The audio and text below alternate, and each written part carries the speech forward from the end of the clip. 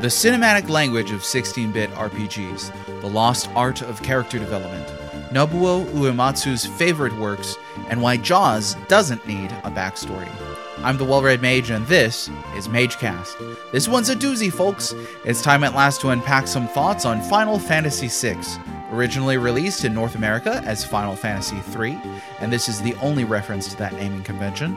From the heights of Paradiso to the depths of madness, I'm joined for this discussion by Philip Hartshorn, actor, filmmaker, martial artist, streamer, cosplayer, and man with hair so incredible you didn't know you were jealous until now.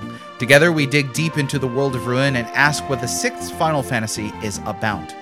Elementally human questions are posed, but in a universe as ancient and storied as this one, the answers may not come easy. Put on your thinking caps and let's find our seats as the curtain lifts on Final Fantasy VI, and its actors take the stage for a performance that's both profound and ludicrous. Half Wagnerian, half tentacle anime. A tragedy and a farce. MageCast is the podcast for the lonely, for those who miss the simple pleasure of a shared dialogue. MageCast is the podcast for conversationalists in a world where we've already stopped listening to each other. As ever, you can help support MageCast by visiting patreon.com/thepixels, where episodes are offered in early access before going live for the public. If you enjoy the show, you can also leave a review on places such as Apple and Podchaser, or a rating on Spotify.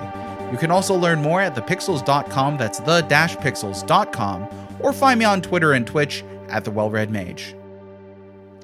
Hey, my friends, welcome back to another episode of MageCast. But this just isn't another episode of MageCast. This is like the episode of MageCast. Next to doing Chrono Trigger, this is like one of the biggest topics that I could discuss. And I'm so glad to have here with me somebody who took just a break for a few hours from being awesome to, and apparently like super epic, taking a break from hiking Mount Everest to be on this show with me, and that is Philip Hartshorn. How are you, Phil?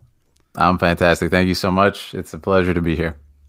Yeah, I appreciate it, man. And I know it was short notice, so thank you. Thanks very much for being on the show. I anticipate that we'll have a really fascinating, profound, I don't want to oversell it, eloquent conversation here. Yeah, I think so too. I've seen a lot of your, I follow you on Twitter, and I always love the kind of the conversations you get going. It's stuff that a lot of people don't usually touch on or talk about. So I'm excited to chat with you. Yeah, the controversial but brave questions, right? Yeah. So Phil, tell us a bit more about yourself. Like we were chatting about before, some people will ask me, what's your criteria for having a guest on your show? And I don't really have criteria. Just, are you an interesting person? Do you have a platform? Do you have content that we can discuss? And so I've seen your content before, and I decided to revisit it again this week. And you've lived an adventurous life, my friend. I've had some fun. Yeah. Yeah. Like you were Tifa. You climbed Everest. Yeah, I am the real Italian Tifa, as we joked. I'm the male Tifa in real life. Yeah, no, I've done a lot of fun stuff. If you guys may have, the most likely way you guys may have heard of me is I did a documentary film living as a warrior monk at the Shaolin Temple in China, and that was unbelievable experience. And I had such a amazing learning experience there, and that's available on YouTube.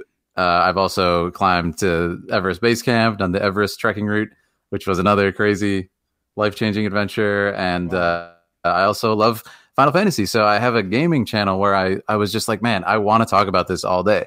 What do I do with this? Like, I make content, but I'm not talking about these games. So I was like, why don't I try being an art educator, and I'll use my filmmaking knowledge to teach film science through Final Fantasy cutscenes, because they're so amazingly done with the cinematic language and understanding of those concepts. And then we'll teach it through other games too. So that's kind of been how I circled back around. And then my awesome girlfriend Aaliyah, she and I have done a lot of cosplay, like you mentioned. Like she did male Barrett, and I was or female Barrett, and I was male Tifa. So it was really, really fun. Yes, so. That was a delight. Some of my favorite cosplay I've ever seen. So great. Thank you. Appreciate it. So you have a background then of some sort in filmmaking and cinema. Are you self-taught, or did you spend some time getting schooling on that?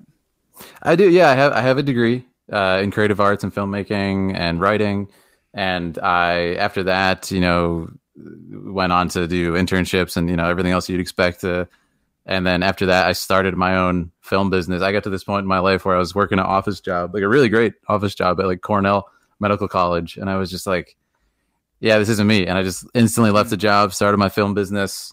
Made money other ways how I could, but I was like, I really just want to tell stories and kind of be myself and not be chained by because I'm just a daydreamer. I just think about like these games all day and cool stories and everything. So I just had to find a way to do that. So I started my film business, word of mouth marketing, and started doing projects for other people and getting hired by clients all over the world. And then after that, I was like, okay, what's a way that I can showcase some of my own film work? Oh, let's use social media, and it's just been great. Been quite a journey. Awesome. An entrepreneur, truly. And I've heard that's a thing that I think a lot of folk in our demographic, I mean, I don't know how old you are. You don't know how old I am, but I'm sure we have a lot of friends in local communities and internet communities who have left kind of the 9-to-5s and moved towards pursuing those dream jobs. And that's really awesome and inspiring to see that you're doing that. I appreciate it. It's a very scary thing to do. I have nothing but respect for people who do it. If you're thinking about it, just remember that like I'm insane and I just like revel in chaos and stuff. Don't be like me, like have a plan like that is a fallback. Like I was just like, yeah, I'm going to do this. Don't do that. Have a fallback. Like just don't be as insane as me is my only advice. Man, I did the same thing. I quit a job. There you go. Now I write full time, but yeah, having a backup plan. I think the thing is like nobody's one plan for their life works for everybody else, right? Yeah, like exactly. So it's like we could look at Phil and say, "Man, this guy's got excellent hair," but you can't just be Phil. And dude, do you ever get like mistaken for Jesus or something? Like, my goodness, that has happened nonstop. which is I don't know how I feel about that, but it's only since I started growing the beard. My girlfriend was like, "Please grow a beard." I was like, maybe I'll do it for you. So I grew the beard, and nonstop now. Nonstop. Amazing. Thank you. Well, let's get into the episode proper. I mean, we've mentioned there's a lot of cool content, folks, that you need to check out from Phil here. There's going to be links in the description, so please do check that out afterwards. Thank you. This is MageCast, episode 72, entitled The Divine Absurdity. Final Fantasy VI is the game that we're talking about, and it was developed and published by Square in 1994. For the Super Nintendo. Now, warning, spoilers ahead. Every episode of this show is a spoilers episode. You might not care about spoilers for Yoshi's Island last episode, but you might care about spoilers for Final Fantasy VI. An opening question, though, for you, Phil, before we get into the nitty gritty. What do you think makes this game so well respected? The term GOAT gets thrown around, right? Greatest of all time. And this is a game that's frequently cited by people as the best Final Fantasy. What do you think it is about it that makes it that? I would say multiple reasons. The first one being that it is just, in my opinion, the apex of that art form of pixel art. I said to you in a message before, it's like Chrono Trigger and FF6 are really like the apex of pixel art. No, they haven't advanced it since. Like, yeah, you can have like 3D backgrounds, but that's not really pixel art. You can bring in other elements, but it really is just, it was the peak of that art form, and it other people imitate it now. Like they imitate that peak. Also, I think it's the jumping off point, the springboard of what Final Fantasy has become today, like this worldwide leader of storytelling in the gaming space, and really like genre shaping. Medium shaping in the gaming space, storytelling. I would say absolutely. With Final Fantasy VII coming after, the reason they were able to push that far is because FF6 in that format of the freaking Super Nintendo was pushing it just absolutely to to something that people had never seen. And we'll talk about that later with the writing and characters, but it's just something that really hadn't been dove into that deeply before, I think. So there's a lot of respect there, not to mention the music. There's just such a deep love of the craft, and like every single person that worked on this game, you can smell that a mile away. You really can. Absolutely. Yeah. Obviously, I appreciate the comparisons to Chrono Trigger. Those who know me know that I definitely appreciate that. I think you're right there that it does seem like it's the apex of a kind of golden age in its own context. Certainly looking forward to the Final Fantasy VI Pixel Remaster. At the time of this recording, the Pixel Remaster is only a few days away. That's exciting. Yes. There's a question here from the Mollusca on Twitter. What are your most anticipated parts of the Pixel Remaster to see fans enjoy? Oh, I would say for me, it's absolutely the music. And I love the music of Final Fantasy. It's really probably my biggest love if I had to choose one from all the games. And my first game is Final Fantasy 1 when I was a kid, my first video game ever.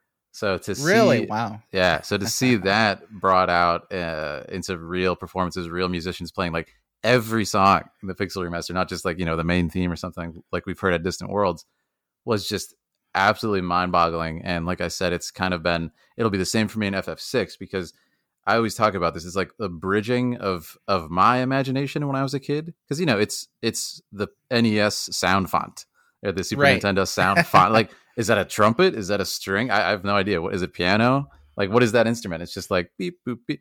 So to hear that, it's like, oh my god, my imagination is like filled in, like the blanks. And then also, it's like, what was Nobuo Uematsu imagining?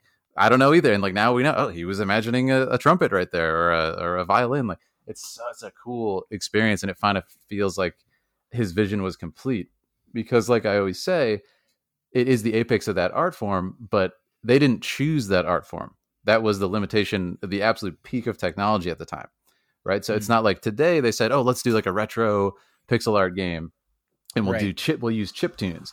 No, Nobuo like did the best he could. He tried to get real sound out of it. So that's why for me, I think it's just such a beautiful way to complete the vision.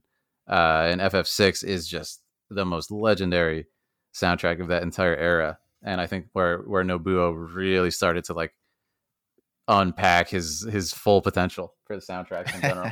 Like, I think it's where he entered his personal, you know, golden age, his Kleos, whatever you want to say. Yeah. And I appreciate the authenticity of the sound of the Pixel remasters.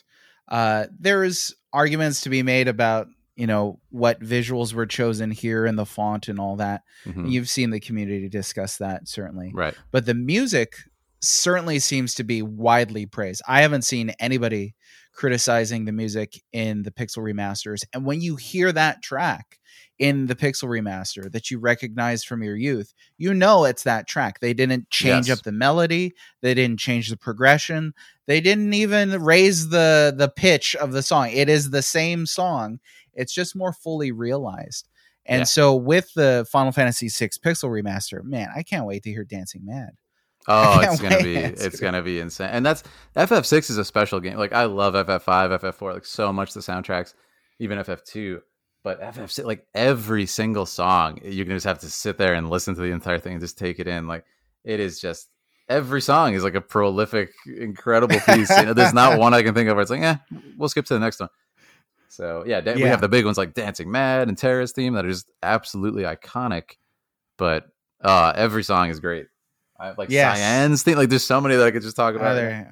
That's so good. And we'll circle back to music for sure. But Pixel Remaster, definitely going to be playing and enjoying that. Have you played the 1 through 5 Pixel Remasters already? I have, yeah. Excellent. And I'm finishing the final Final Fantasy game that I've not beaten is 5 by design. I've been saving it for 15 years. And wow. I was like, I'll play it one day. You know, and it's funny because 15 years ago, or around that time, I'm losing track now. I said, wow, this is the last like retro FF I've not like, there's no more, you know, I've reached the end of this catalog. So I said, you know what I'll do when Versus 13 comes out, I will play FF5. And we all know how that worked out. So I still didn't play it. And I was like, okay, Pixel Remaster, I'm playing it. Let's do this. So yeah, I'm near the end. I'm like 90% through the game. I'm going to do like a final epic stream or something and finish it right before the new one drops. Awesome. I'm playing through FF5 for the first time too. Well, touched on it previously with the PS1 version, but didn't really stick, and now hoping to finish it out, and it'll be the last of the single digits that I need to finish. Amazing. And definitely looking forward to FF6 next week. Statement here from Sanity Crypto. Can we all just agree that if you don't suplex the train, that you might as well just start over on a fresh save? Suplexing the train, perhaps the most memorable, one of the most memorable bits in this very memorable game. Did you catch, on a side note here, I believe it was the Final Fantasy Twitter account sharing a clip of the suplex of the train? I did. But the train like didn't flip up. I didn't even notice it. And people were like, the train's not upside down when it comes back down. I did. And they went and they fixed it. Yep. Yeah. Yep. Good on them. Says a lot, man. It's an easy fix, right? It's literally like flip, right. Flip but like, it's good. It's good. They're not just like, a lot of people would double down and be like, no, this is our decision. When in fact, they just didn't notice it, right? Like they didn't have time to polish that. So they're going to go back and fix it. It says a lot about the team. And I think it's great. And I'll have you know, last time I played the game, I suplexed it twice in one battle. Oh, there you go.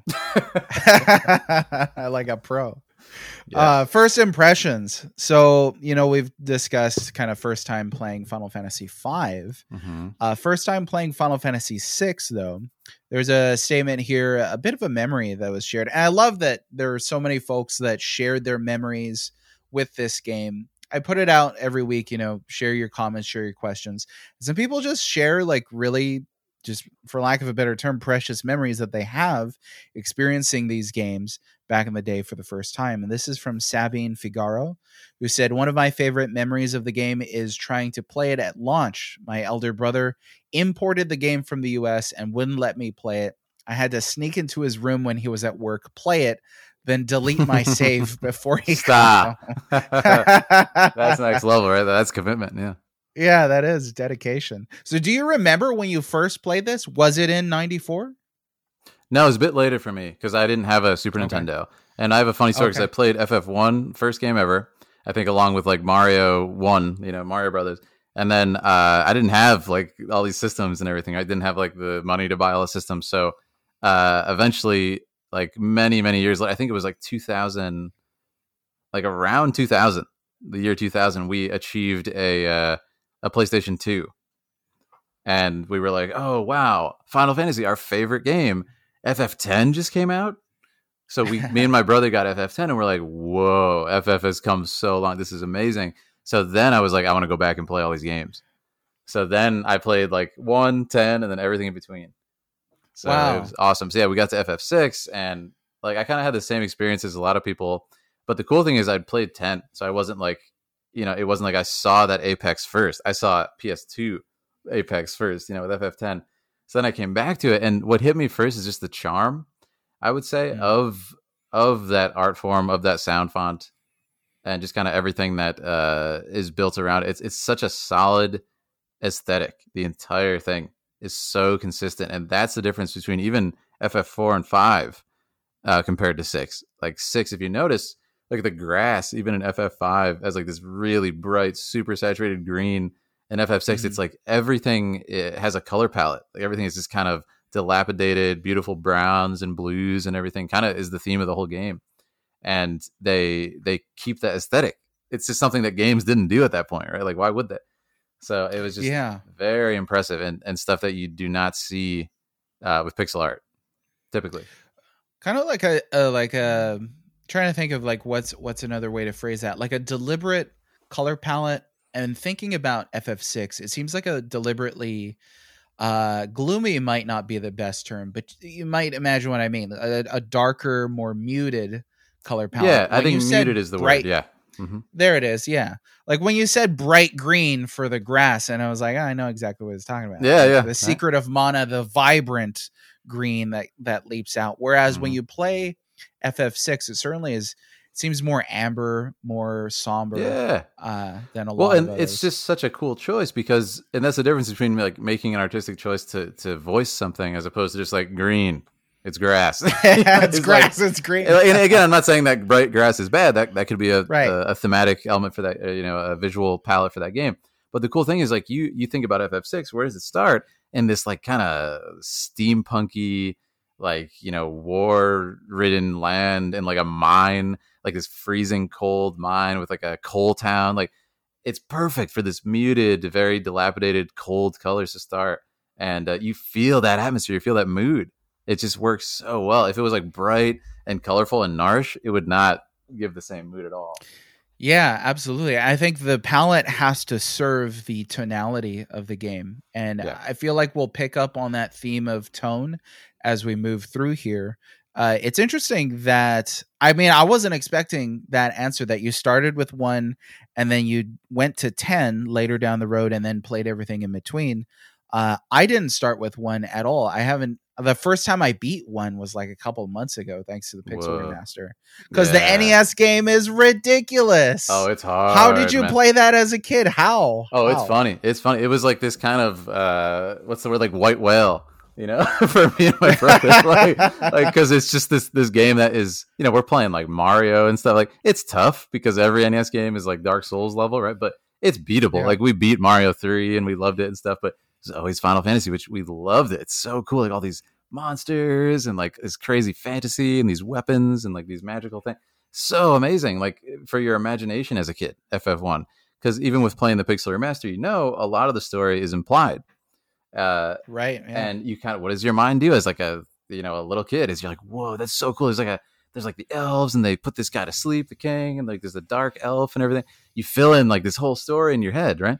So, and like with the stuff with Garland, like, wait, he was a knight before, and he fell from grace and he kidnapped Sarah and everything. It's just such a cool way to play it. So I feel, I love the imagination of it, to sum up my ranting.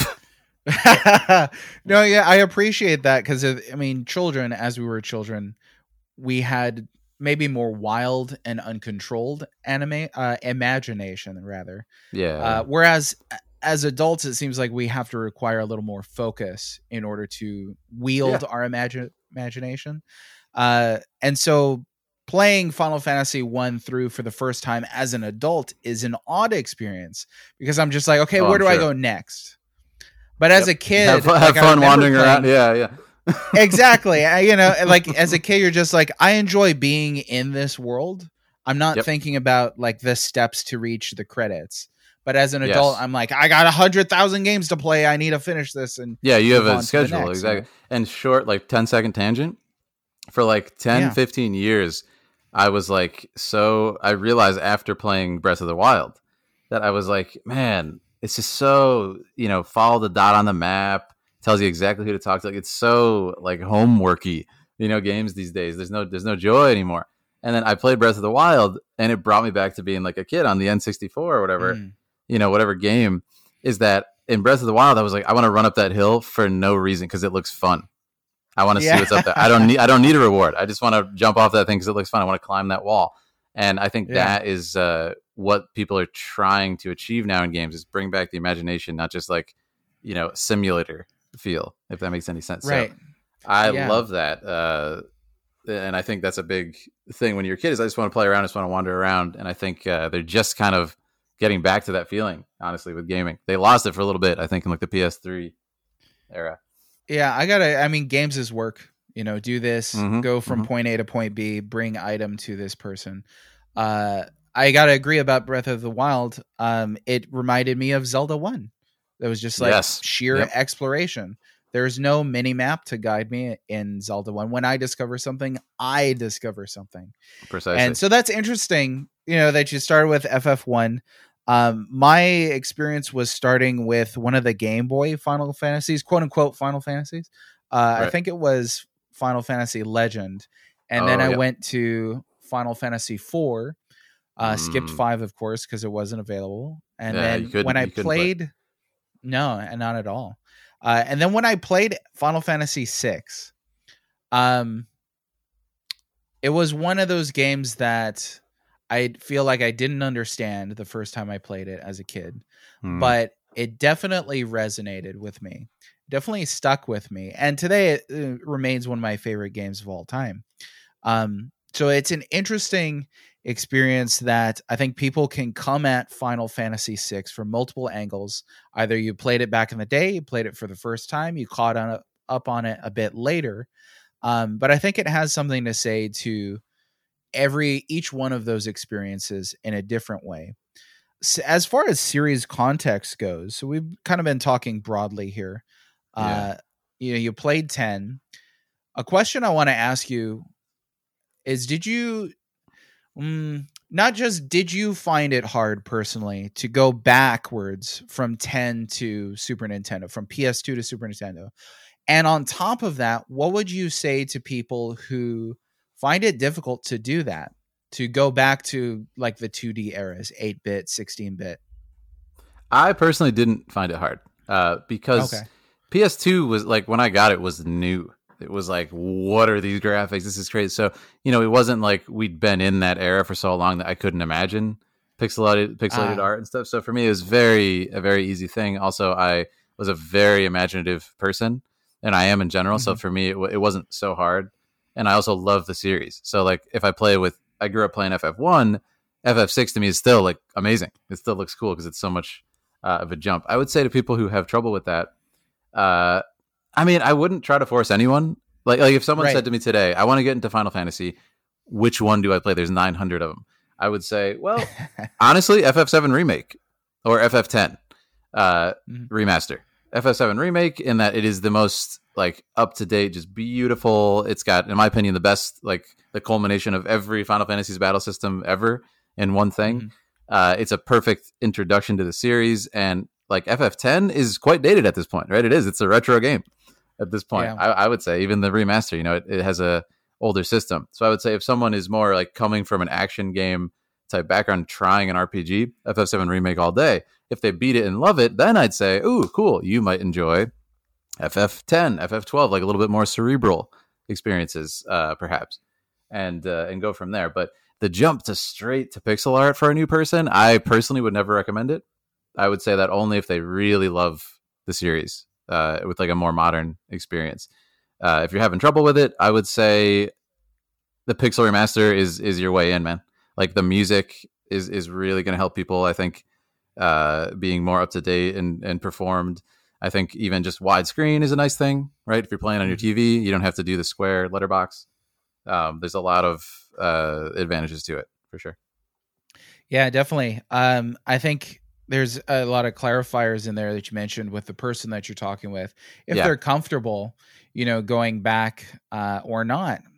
Sometimes people might be comfortable going back as far as PS2, as far as Super Nintendo, maybe as far as NES. Yeah, that's tough. That's a stretch. Yeah, NES, it can be rough. I mean, I love a lot of NES games, but man, I just could not play NES Final Fantasy 1. So I think taste is a great part of considering the answer to that question. But definitely, I would agree. I think Final Fantasy VII Remaster, the combat is highly enjoyable in that one. Where does Final Fantasy VI land in your personal ranking of Final Fantasies? That can just be pure favorites or however you want to phrase that. Like, is this in your top 3? Oh, it's a tough question, as we all know, right? Us like kind of FF fans who played them all. I personally I almost don't feel comfortable just because it's almost a different medium. Like, look at FF6. Right. Like, how can you possibly compare FF6 to FF7 Remake? Like, you have real actors and like mocap and like voice and emotions on screen versus like pixel art, right? How can you possibly compare it to as like it's like comparing drawing to like an opera performance. It's like, I don't know. It's not even comparable. So I think, does it rank very high? Do I think it's one of the best Final Fantasies? Absolutely. I adore the game. I love it. Like I said, it's the apex of that time. Me personally, I love filmmaking, right? And I love cinematics. So like FF10, FF7, FF8, like those are so big in my mind as far as the visuals. But I mean, yeah, it's easily in my top 5. Like, I don't know if I could say it's top 3 because the comparison's kind of absurd at this point. And like, how do I rank 7 Remake with 7? Like, are they one, thing? Is it a different game?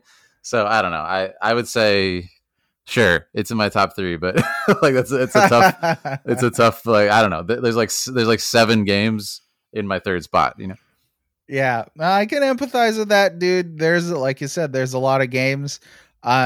I know. So like I married a woman who has difficulty picking favorites, and that's just her personality. Congratulations. And for me, thank you. And for me, opposites attract, right? You know that. Yeah. For me, I'm just like impulsive. I'm like, this is my favorite, and it's going to be my favorite forever.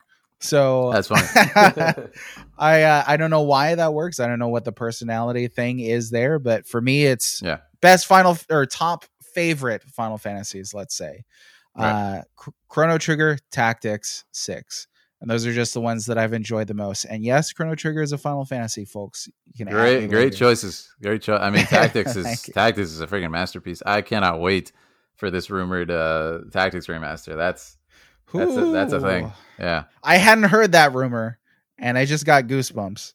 Yeah. So, well, I'll put it to you like this: there was a leak that said Chrono Cross remaster, Tactics remaster, and people were like, "Yeah, okay." And look what they just announced. So, I'm sorry, Chrono Cross, yeah. Right? So look what just announced. Like, that's probably coming now. Holy shit! Oh, excuse my language. But yeah, that's all good. Very. You can edit that out. No, we're gonna put a Kefka laugh over the top of that or something. Perfect. Oh, I did a cosplay of Kefka. I don't know if you got that deep into my content. I didn't see that. Oh man. So I'll tell you that you can feel free to cut this if you don't want to include it. But I did a competition playthrough with my friend Crystal through FF6 last year, and we did a death counter race. Like how many times will you die? Like less than the other person, and just how many KOs, like not game overs. So how many characters die. And it was so much fun. But for the finale, we did like Kefka cosplay. And man. Yeah, it's ridiculous. But I did like shirtless endgame Kefka. I was just full makeup, like laughing and cackling. So yeah, it was a thing. Oh, that's fantastic. You need to send me a link to that afterwards. I have to. I will. Yeah, it's on like my Google. Twitch. If you go to my Twitch channel, it's on the Twitch trailer. I did see your waka, which I appreciate as a Hawaiian. I was like, I didn't know. Great. That's amazing. Yeah, I love waka. Yeah. He's too much, man. Character growth. Yeah, one of the best character growths in FF history, man. Waka. Definitely. But no, to circle back around, I have so much trouble with that question because I love Final Fantasy, like period. Like I don't care what game it is. I really love every single one. There's games I love more. There's things I would tweak on certain ones, but like I just love the games. I love the art. I love the music. I could play, anyone or revisit anyone and find a ton of enjoyment. Mm-hmm.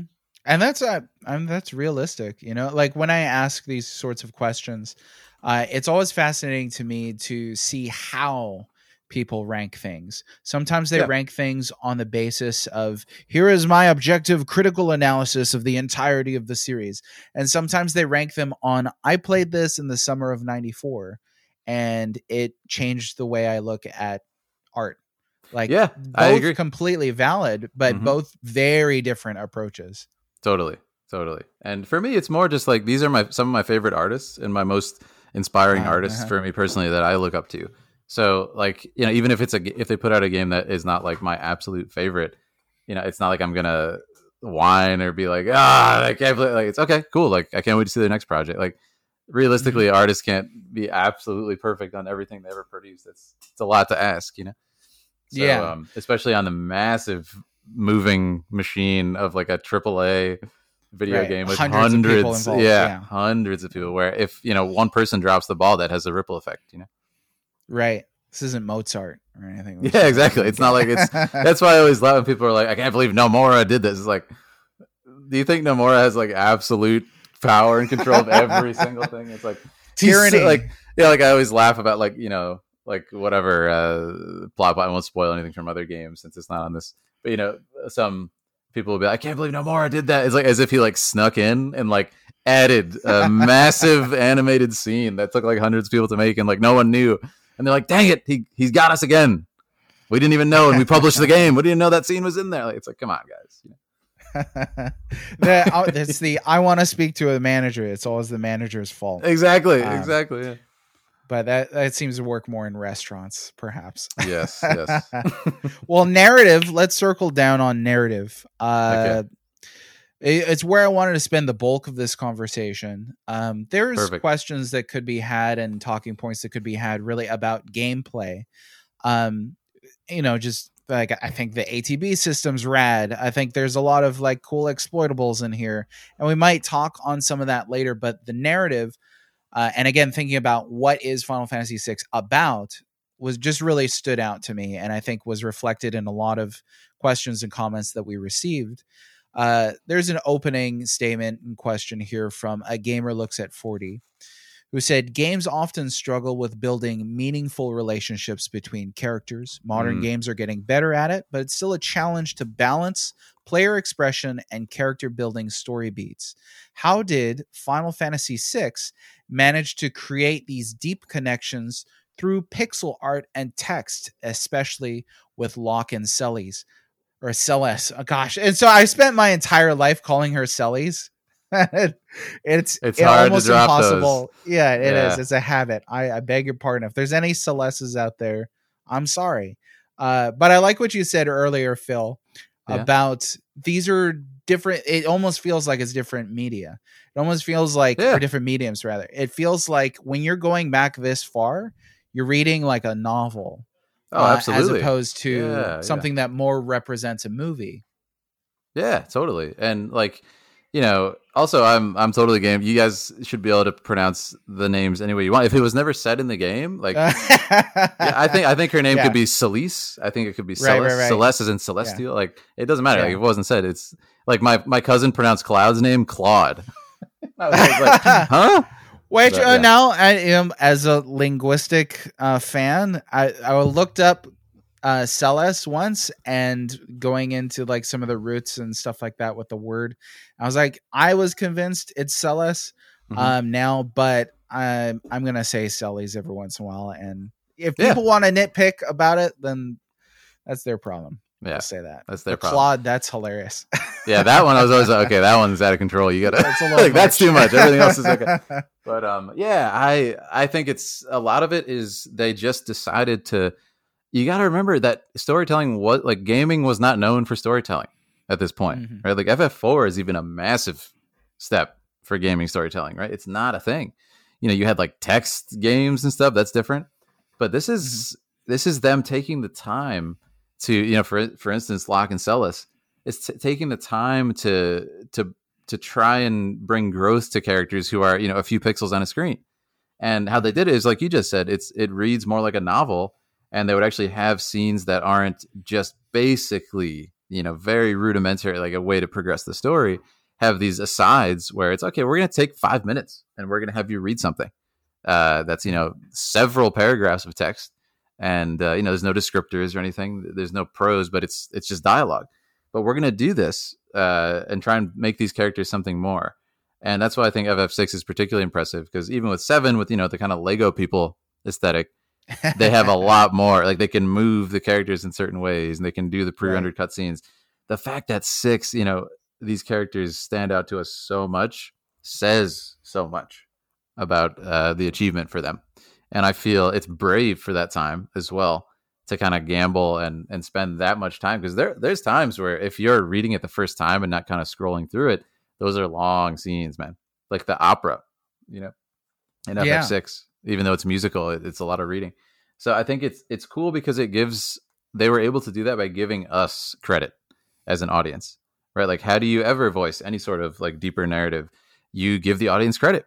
Right, you give the audience a level, you assume a level of intelligence and a level of understanding, a level of being able to understand art and comprehend it, or some art literacy. And I think that's how they're able to do it. They were able to say, let's spend some time here, and people won't get mad; they'll enjoy it.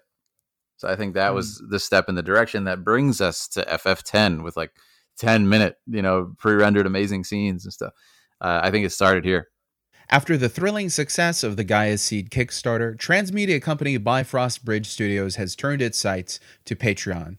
Through their crowdfunding campaign, you can gain access to the page-by-page graphic novel blending neurodiversity with utopian ideals, their science fantasy tale, Gaia Seed, as well as high-res digital content and rare physical content, even awesome retro gaming gear such as we've been giving away on Wednesday nights on Twitch.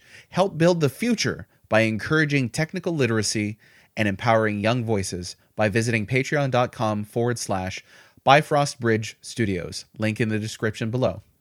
Final Fantasy VI is kind of a bridge between what is a more, let's say, linguistic language, what more resembles rather a book, and then what more resembles cinema coming down the road later. It's replaying Final Fantasy V and getting really into it. What really strikes me about 5, just as a side note, is how humorous it is and how expressive, how expressive the characters are. And they're tiny.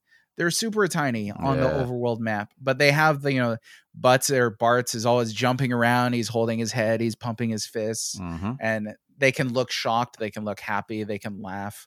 And just those little emotional cues can't really carry the story on their own, but it is the weight of the text. But then to think that text had to be filtered to get into what was not the primary language, but it had to be localized and translated. Yeah. That to me is fascinating, that it was so successful at conveying its meaning at all. Agreed. Absolutely. And it's funny you mentioned the gestures before and stuff, like, kind of using FF5 gestures, like he's jumping around and stuff. Look at how in FF7 they do the same thing. When Barrett's angry, like, how do you voice anger with a Lego guy? Let's have him like smash his fist down. Let's have him do this. Cloud does a lot of face palms and stuff, right? Like they found ways to kind of voice emotion without describing what's happening, right?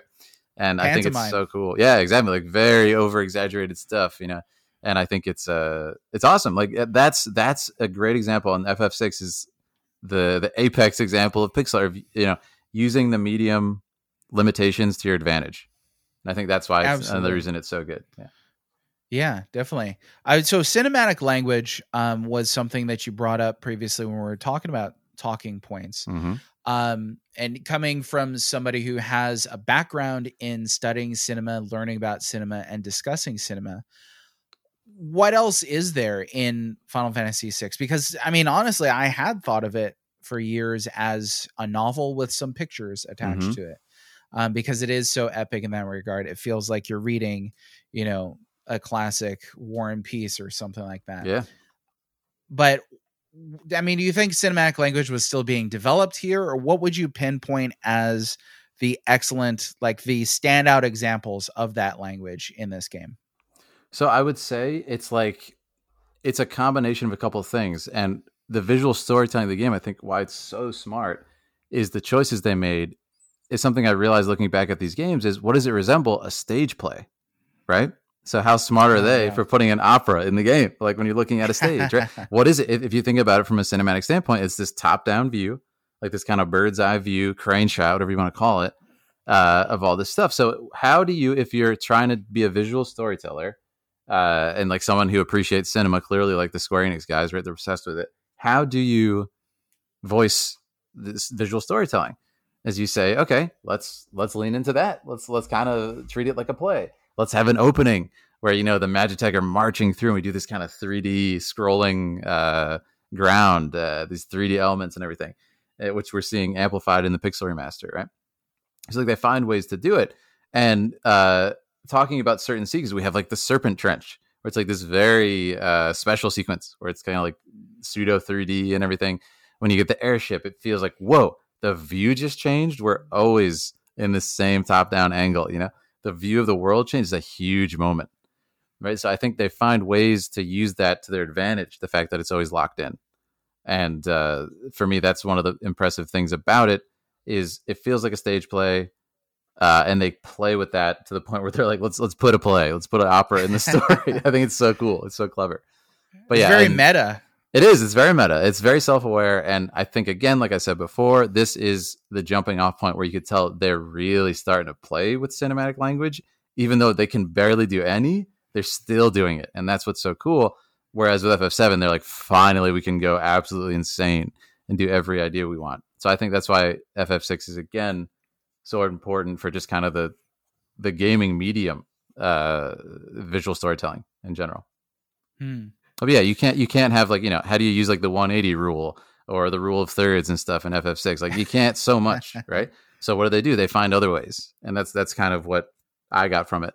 But when you next time you play it, think about these things, and I think a lot of people who are listening might have a deeper appreciation for it, considering how limited the medium is for that sort of storytelling. Yeah. You remember perhaps as a kid wondering, what does the backside of this house look like? Yeah. Like exactly. What does it look behind this wall? Because we're only looking at it from one direction. Yeah. But that's what they had, whether that was just pure technical limitation or that was deliberate, in that I like how you said that it's framed like it's a stage play. Yeah, totally. And with all of that going on, with the conflict between hardware limitation and deliberate perspective, it's fantastic that the game can speak volumes with the traits and resources that it had available. I always tell this story in Chrono Trigger. Just it's not really spoilers. And one of the characters' name is he's a frog, okay, and he was cursed to be a frog. But Yep. there's a flashback rather, where he is cursed. He was a boy and he falls off. He sees his master killed, and he falls off a waterfall and he's a frog now. And it's such a still scene. Mm-hmm.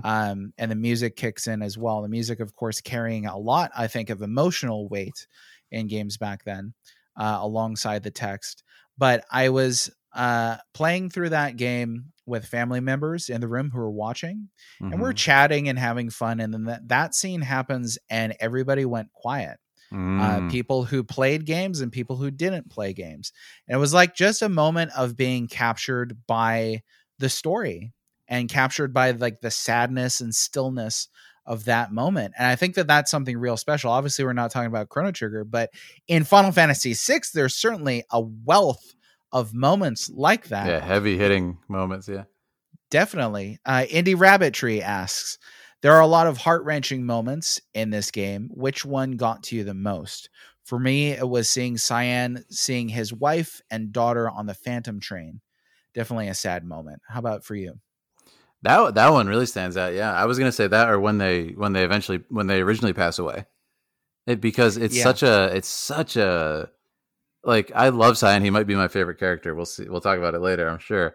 Mm-hmm. But I relate to him, as a martial artist, and it's just so cool that, again, in games they don't really take the time to voice grief in games like so much. Yeah. A little bit. They'll throw a line here and there, but I think the fact that they put in a sequence with the Phantom Train to kind of find a way to showcase it without just having like endless regurgitations that he's sad, he's grieving and everything. Like, they took this huge actionable scene, which has an awesome boss and a great dungeon and everything, to really voice this man's grief, to get to that scene, to earn that scene where they go away on the train, and to have his friends there, be there for him and everything. It kind of develops their relationship. I think it's a very powerful sequence. I would say probably that first moment. Later, there's a lot, though. There's a lot of stuff near end game. Like, even like Terra, learning about her backstory, her identity was very powerful, I felt. Yeah. But yeah, I would definitely say the Cyan original family mode, that actually hit me kind of hard last time I played. I don't know why exactly.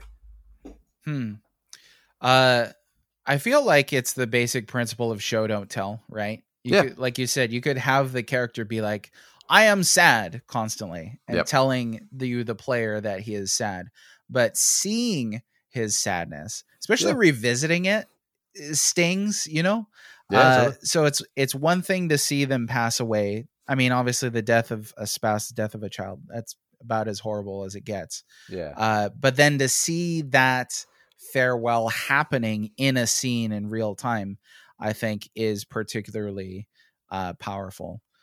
So yeah, I have to agree. That's a very strong moment. There are certainly other powerful moments in this game. One that always sticks out to me is the coin toss. Oh, so good. The two brothers. Yeah. And that's another example of music just carrying so much weight. Nobuo bringing it. The coin song is absolutely so good. Yeah. And I feel like those things, they make these characters feel like more than what they were, a couple of pixels across. Yep. They make them feel alive.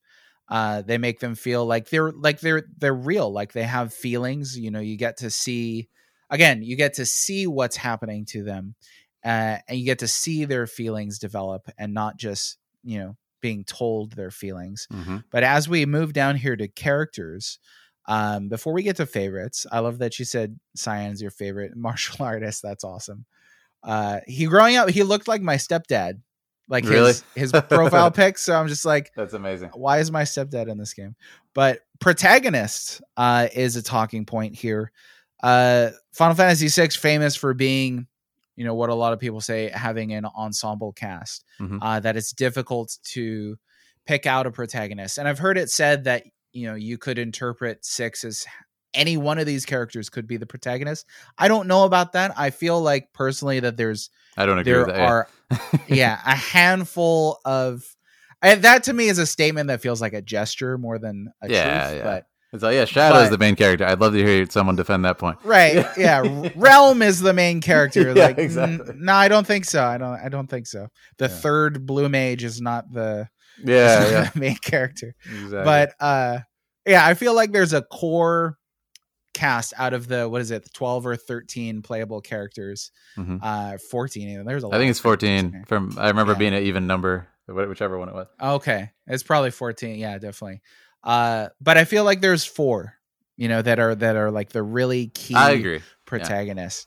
Games with Coffee asks, who could you argue is the primary protagonist of 6, and why do you think so, Phil?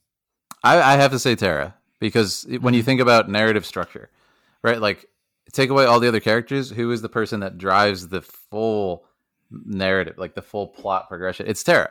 It's Terra every single time. Like there are amazing character moments for Locke, for Celes, for Cyan, but they're not the main character, not the protagonist who drives the plot, who drives the narrative. Also in relation to Kefka, like in the opening of the game, who did Kefka interact with in his past the most and everything? It's Terra. Right, so it kind of is this to pit those two against each other is I think kind of one of the stronger narrative ties or narrative threads of the entire game, the entire story.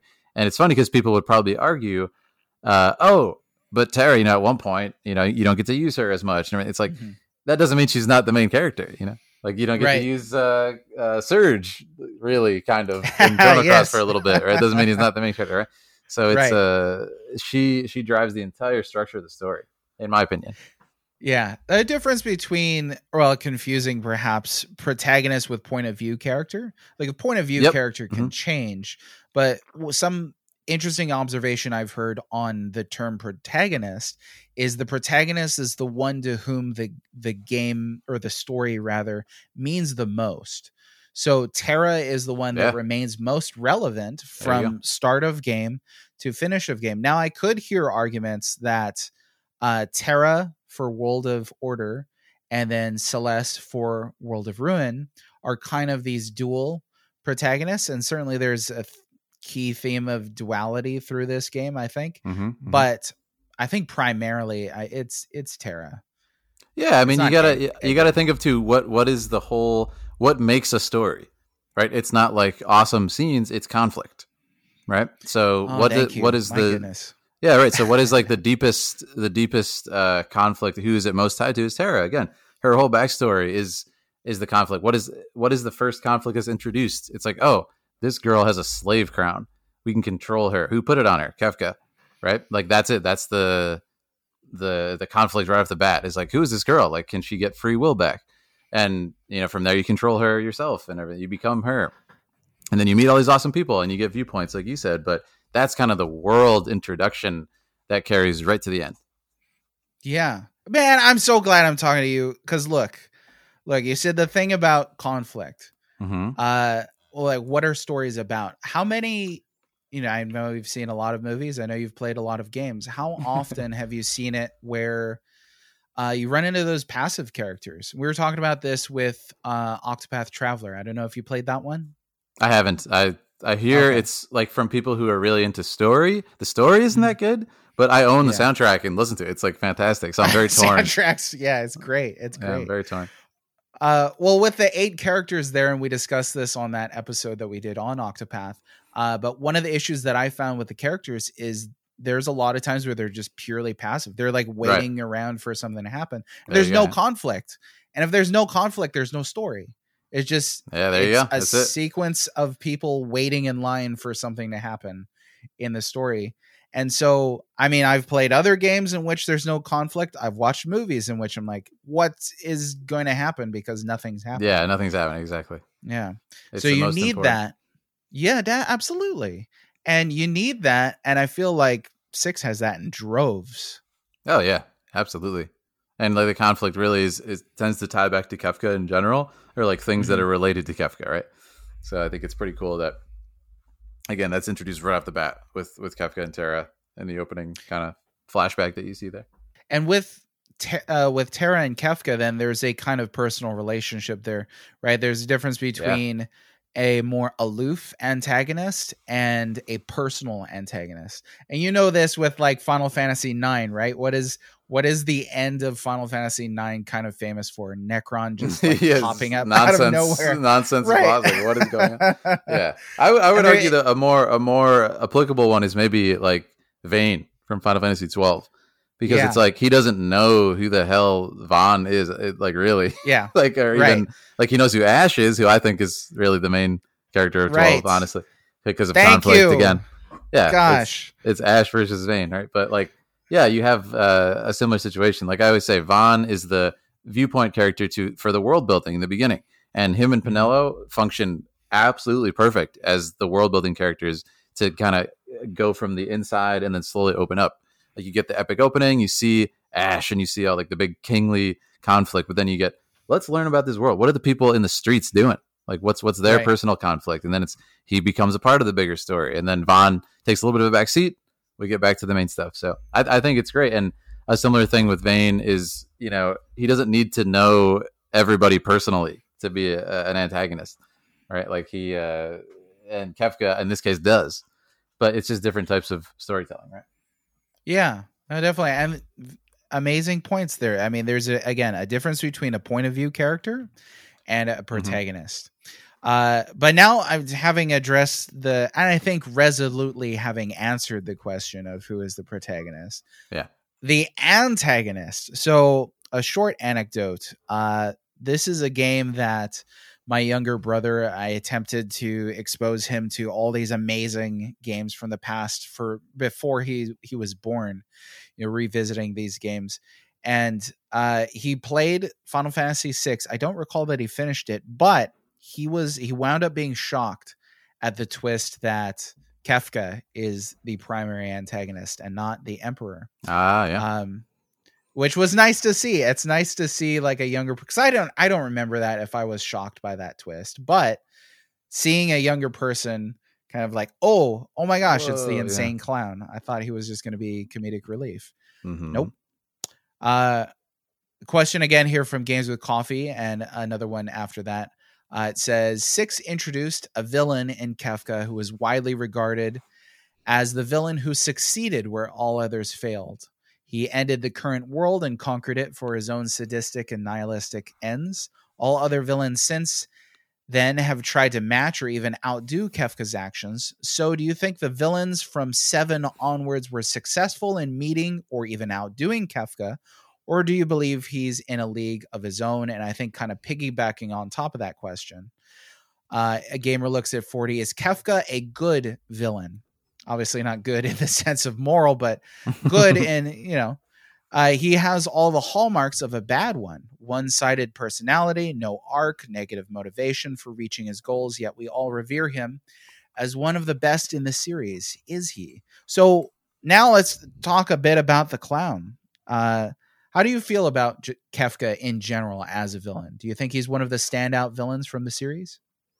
I think he's definitely a standout villain. I personally don't feel he's one of the strongest villains in Final Fantasy. I think he functions incredibly well. What I personally look for in a character, he doesn't have so much of it, right? Like I like a very kind of deep character as far as motivation.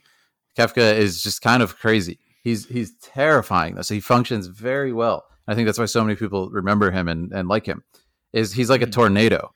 Right, he's just like a force of chaos, and destruction, and you don't even know why it's happening. It doesn't matter. It's going to destroy you. It's going to destroy the world, and that's terrifying in a very different way than, say, a Sephiroth. It's like you know he has motivation. You know he's a man who has, like, you know, a lot about his psyche. You know why he thinks he's doing things, why he thinks he's right. Kefka is just crazy, right? And because of FF6 being the format we described, there's not a lot of time to unearth that anyway, like why he's doing all this stuff. And he kind of just goes into crazed, you know, speeches at the end that nothing matters. You mentioned nihilism here. It's exactly what it is, right? Nothing matters. Nothing has meaning. Let's just delete everything because life is meaningless, right? It's scary because if someone like that existed, it's terrifying. But I feel there are much stronger villains as far as the character side. Am I saying he's a bad villain? Absolutely not. I think he functions fantastically. But there's not a lot of depth to him. He's incredibly one-dimensional, right? Because of that. Mm-hmm. But I don't think that's a bad thing necessarily. It's just a different it's a different choice for a story. Yes. If that makes sense. No, it absolutely makes sense. It's the same. It's the same thing as there's a difference between a POV character and a protagonist. Right. There's a difference between a, you know, developed character in a villain versus a villain that still provides conflict, again, if that's central, but that villain is, you know, not so well developed. Like, we don't have his backstory. You know what I think of is Star Wars, because that's obviously what they were thinking of when they developed a lot of Final Fantasy games. Absolutely. I love it. Yeah. Vader, obviously, we get, you know, a lot of his backstory, maybe too much of his backstory. There's perhaps an argument that, you know, we see maybe too much of his whiny youth to continue rather to hold him in utmost terror. But on the flip side, you've got Emperor Palpatine, and especially in the context of the original 3 films that were put out, as a kid, I thought Palpatine was scarier than Vader. Because Vader had a mask absolutely, on. Yeah. I mean, if you're talking about just like Episode 4, Vader's very scary, but once you realize, like, oh, he has a master. What the hell? Who's this guy? And I think it's great. And, you know, people have their favorite movies, of course, but I personally love the Star Wars prequels because what it does from a story point is you see Darth Vader in the original trilogy. And you're like, oh my God, he's like this evil, you know, crazy guy.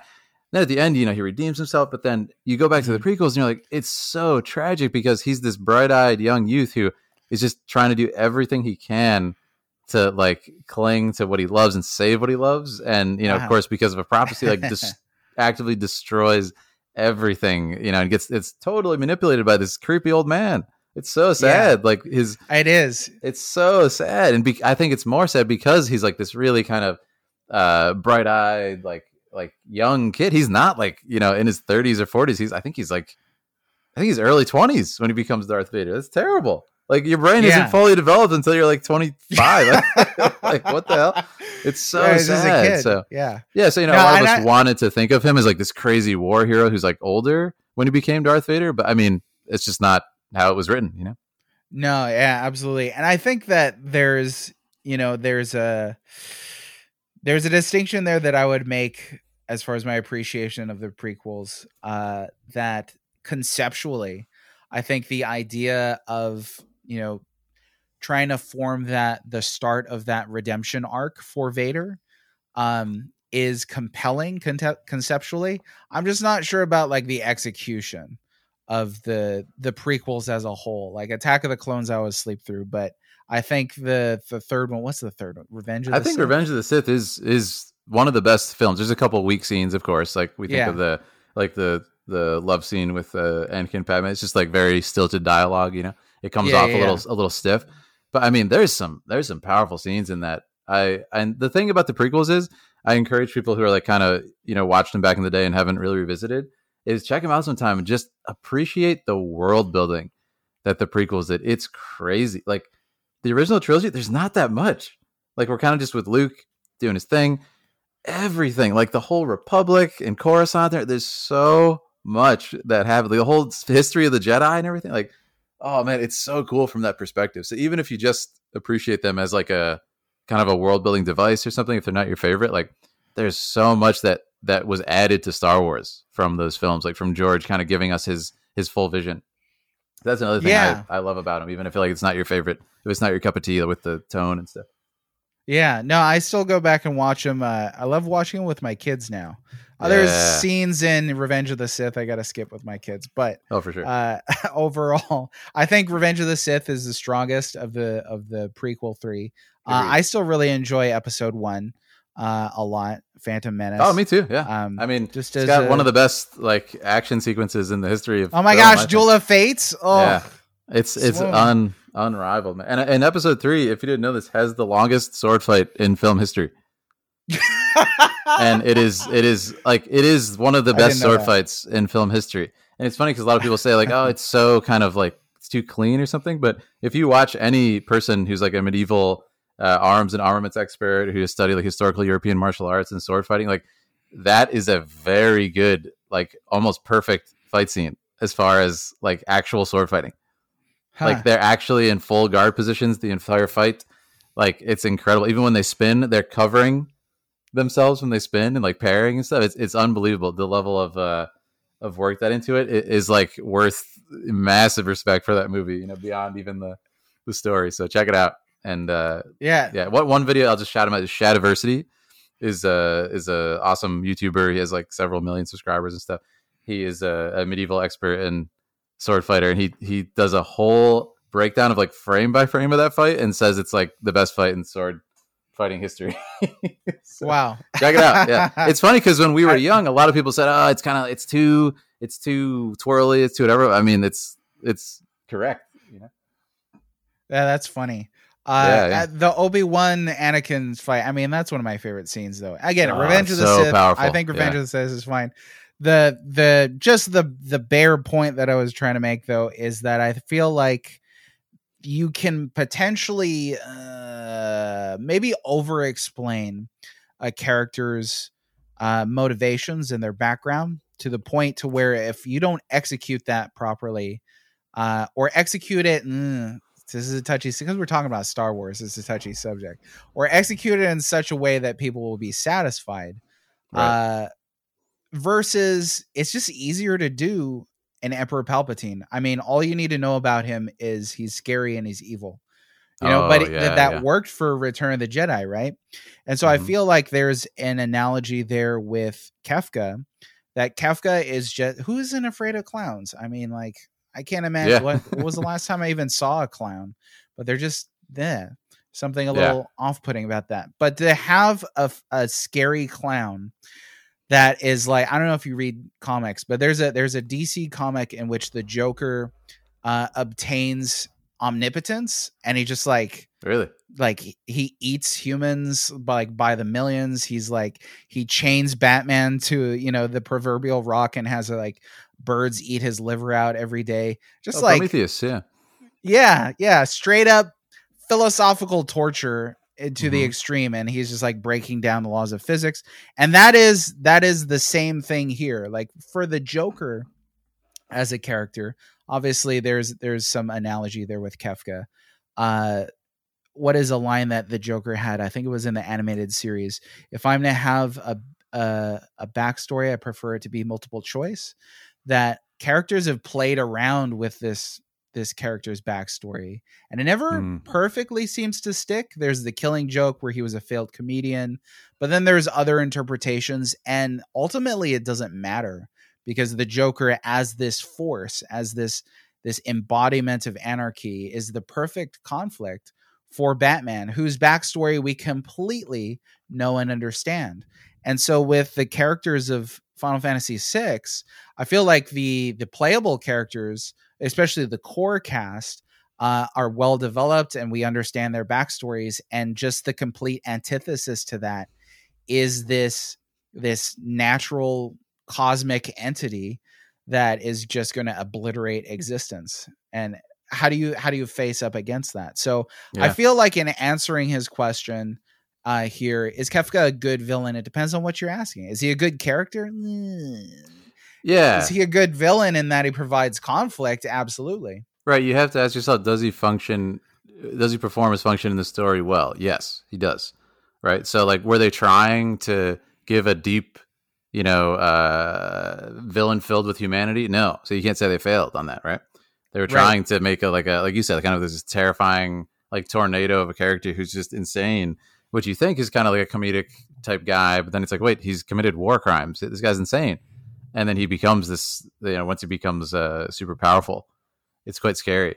And you don't need too much. I mean, I like would hope if they were to do a remake or something, they would, show what happened to him. Because it's funny, he actually has a lot of similarities to Sephiroth, right? Kind of like experimented on type thing for Kefka. I would like to see it, but yeah, does he function? I think he does. And then the first part of that question too, do you think the villains from 7 onwards were successful? I personally don't feel that Kefka won. Everybody says that. I don't agree with that personally. Like, I feel like he didn't end the world. It's like, yeah, he caused a lot of damage and like killed a lot of people, but guess who wins in the end? He didn't win. Like, he didn't build his monument to non-existence, right? Yeah, right. But guess who did win is Ardyn. That's a whole other conversation. Ardyn actually 100% won.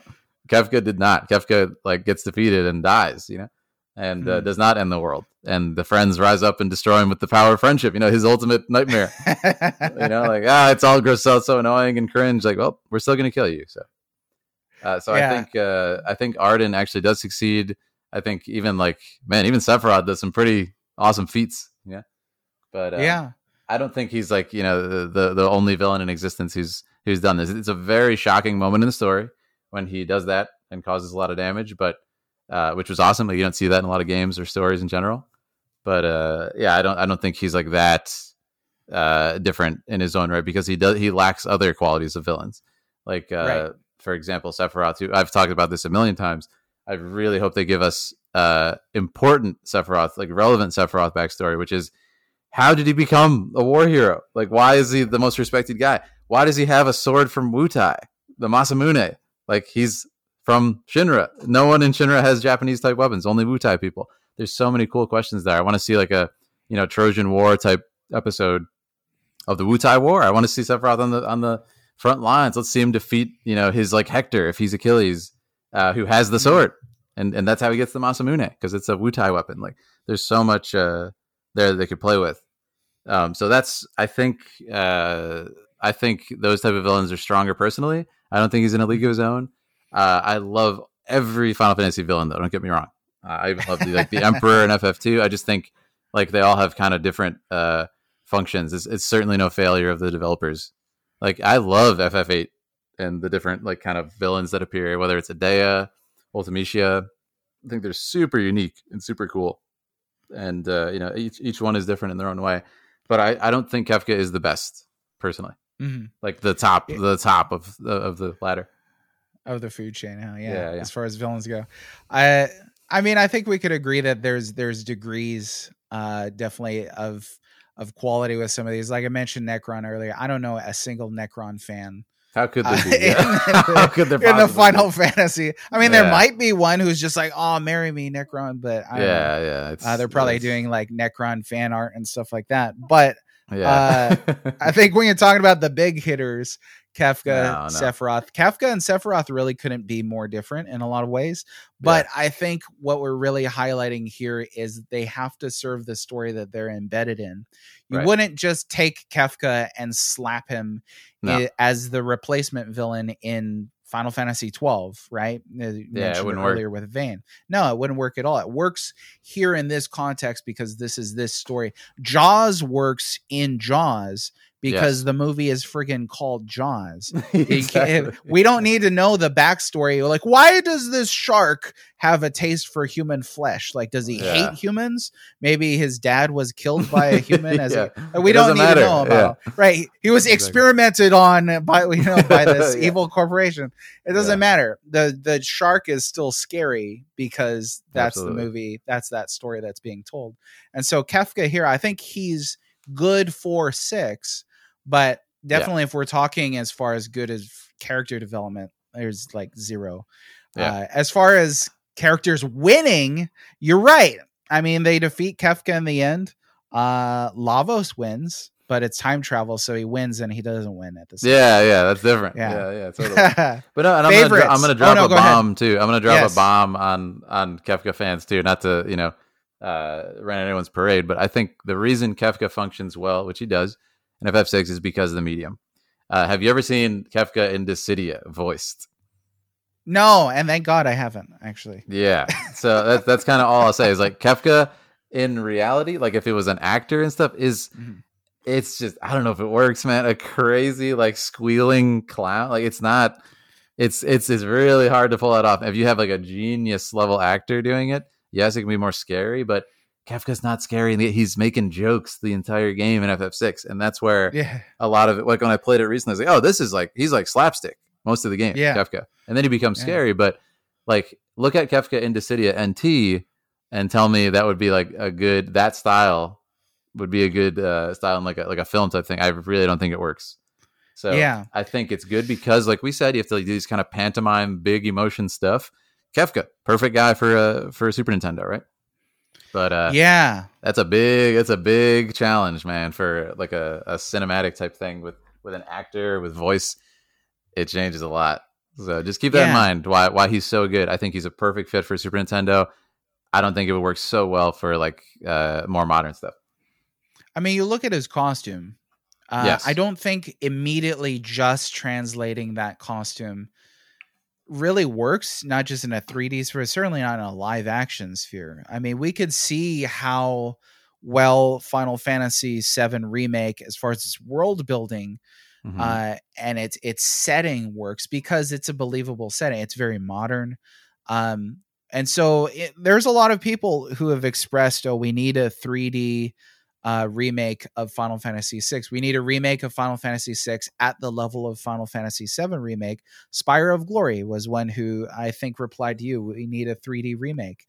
And it's something I run into quite a bit, but I personally don't think that it would work in the same way that 7 remake works for 7. They're different stories. It is a different format. You're right. And seeing Kefka, I'd love to hear Mark Hamill voice Kefka for sure, but it'd be great. But visually and stuff, like, does it work for an entire, like, you need some kind of interpretation there. Yeah, and like I said, he's funny. Like, he slaps that. Look at like son of a submariner. Like, what? Right? How does that? Like, because I was doing the voice acting like as I was playing the game last night, and I'm like, a lot of these scenes are very hard to play and kind of figure out, and like make it intense and not like very childish. And I don't mean childish as in like not good or like kind of cheap. I mean childish. Right. Like he's making slapstick jokes, So it's very difficult to move that. It could be done, of course. There's great writers. There's a lot of talent at Square Enix. There's a lot of talent you could get to voice him, to act him, to mocap. But I think I agree that to change a lot for it to land successfully. There's a kind of absurdity there, right? That he goes from making these like witticisms and like jokey, like 1940s jokey jokes, to like poisoning a village. Yeah. Like, what? Yeah. What? Yeah. So I think that level of just like surreally childlike and also extremely vicious works specifically for this format, again, because you can believe that kind of childlikeness to the character. I don't know that I could believe that so much with a guy in a bizarre makeup like and Cirque stuff. du Soleil costume. Right, because like I said, I even did the cosplay and I had the makeup on and everything, and like I was doing the shirtless version, so no like crazy fluffy frills and stuff, so it's already like less clowny and less kind of like gestury, I would say. But like it's very hard unless you're absolutely insane, which is too much. You can't be crazy for every single scene. It doesn't work for film, right? You have to kind of give like ebb and flow to performance. So you can't give like your 100% insane voice for every single scene. Or like how it is in Dissidia, it quickly becomes like, this is cringe. Stop. Like, please stop. Yes. Yeah, So no, I that's know. Without having experienced Dissidia, I know what you're talking about. At a certain point, it wears on the audience. Yeah, it's just too much. Like I said, you can't give it all. It would have to be kind of a more metered, like, and that's kind of what I did when I was voicing. I was like, how can you work with this? I ended up going with kind of like this kind of mean, like, for like most of his lines. And then he would kind of explode once in a while with his insanity. But look at some, if anyone listening hasn't seen it, check out the Dissidia NT cut. You'll be like, oh God. Yes. Oh man. I mean, maybe in some universe out there is a version where Mark Hamill portrays the character, because I feel like, I mean, the character is called the Joker, but I feel like Mark Hamill really created performances over the years where he does that kind of low menacing, and then he can go high and start all over the place with his voice, but he can control the tone. He can control, when to go for, okay, now I'm being scary and now I'm telling jokes. And I think that, that balance would have to exist. I'm just glad it's not my job to worry about. Precisely. Yeah. Favorites. Question here from a boy that we recognize, Sector 6. Good man. Who is your favorite character in Final Fantasy VI, and why is it Gao? So it's not Gao, Phil. My favorites are, I would say, probably Sabin, or some people say Sabine for his name, but I would say Sabin, Cyan, really stand out to me. Again, like, I'm a martial artist, lived as a warrior monk. That's really kind of on point. I love the fact that he gives up a kingdom, on the coin toss, and just goes off to train and live in the mountains. Like, that is right up my alley, man. So I love that character so much. Even though there's so many colorful ones. Cyan, again, I love the tragedy. I love the kind of like stern, kind of severe personality. He's more lofty in his speech, but he becomes friends with everyone and gets over his grief with everyone. I think that's a great story. It's a great character. I love Celes. Fantastic arc, like, overall. Yeah. And I think a lot of us agree she's like probably the most standout next to Terra as far as like growth and everything. As you said, like World of Ruin at that point. But yeah, I could talk about all of them, right? They're all fantastic. But I would say standouts are probably Cyan and Sabin. On my recent playthrough, they really felt awesome to me. Like, I related. Yeah, I feel like the cast is really varied. I mean, when you look at them, it's not just like they're all swordsmen. It's not just like they're all from a certain country. They're all from different areas in the world. They all have different backgrounds. I was trying to think of what is the connective tissue. And for a lot of them, it's loss. For a lot of them, it's what's happened in their past and overcoming that trauma. And we'll get to key themes here in a minute. But just to kind of frame that, I feel like that is the thing that ties these kind of disparate, very different personalities together. That said, I got to agree with a lot of the voices or the names rather, that you've shouted out. I feel like Terra, Celes, Locke, the brothers, and Cyan are kind of the really the backbone of this story. There's just so much heart and everything. Right, it's absolutely. And then I think you start getting into characters that don't have as much screen time, and the screen time, quote unquote. Yeah. The difficult thing with 6, I think. Well, let me address favorites first before we get down into that. Favorites for me, it was Locke. For a while, I always felt like Locke was the main character. Now, not so much, but Locke is just a reliable person. He doesn't have like, the amazing magic that Terra has. He doesn't have the connections to the Empire that Celes has. He doesn't have his own kingdom. He's just a guy that's good at pickpocketing, I guess. Yeah. But I feel like he represents the everyman in the cast, and that he's just kind of like maybe the most normal person among the I was going to say the most. Yeah, he's still like a really like out there guy. He's like a treasure hunter, suave, badass, but like, sorry again. But, that's all good. But like, yeah, I agree. He's more relatable in that he's not like royalty. He's not a half Esper like creature, like one of a kind. He's not there's a lot. He's not a general like Celes, right? There's so many people that are a lot. And he's just like, I'm just a dude. Like, he's kind of like the Boba Fett or something, or the Jango Fett. I'm just trying to make my way in the galaxy, He's just doing his thing, and he stumbles upon this story and wants to help out. So, yeah, and it feels like he brings the early cast together, just definitely. through sheer force of wanting to help. And so I feel like that's like at a base level, that's just a really compelling thing. So I like Locke a lot. Terra is a great character. I mean, yeah, there's a lot of really good ones. Now, we mentioned kind of the main key characters. Again, what I was saying is I feel like because there are so many characters in this game, and this may touch on what we mentioned earlier with Kefka, rather not getting so much development, is the game is not big enough to fully develop all of the characters equally, right? So I agree fully. Yeah, it's the medium again. There's just no time. Yeah, and you've got, so at the very bottom you've got like Gogo and Umaro, who like exist, non-characters. Yeah, right, it's like right. There. I mean, they're also secret. They're also secret, so it's not sure, absolutely, yeah. You've got like Mog, is also there. Gao, we get some of his background, but I feel like you talk about like Mog, Realm, Setzer, Gao, we get some of their background, but I don't feel like they're as well developed or as strong as the rest of the characters. Again, that kind of the core characters in this. And so this is leading to a question, Phil, trust me. Okay. And so I feel like, there's a lot of comparisons that have been done in conversations that I've had with Chrono Trigger and with 6, and absolutely 6 has more characters that are playable than Chrono Trigger, whereas Chrono Trigger kind of focuses on these 6 or 7 people.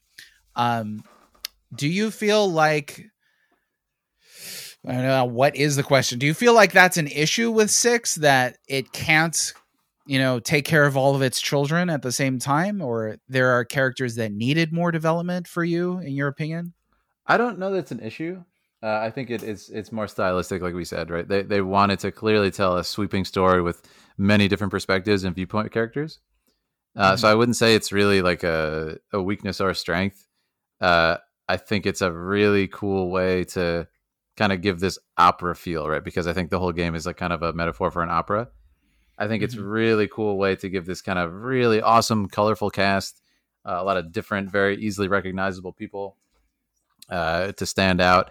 And then kind of the Akira Toriyama type of storytelling with Chrono Trigger is similar in a lot of ways, but still different, as in there's a smaller cast, but he's so good, Toriyama, at designing these like easily recognizable, super, like they all have their own iconography and idiosyncrasies and stuff with these characters. And I don't think either one is really worse. I agree completely, though, that Chrono Trigger is able to focus more on the smaller cast and just give more.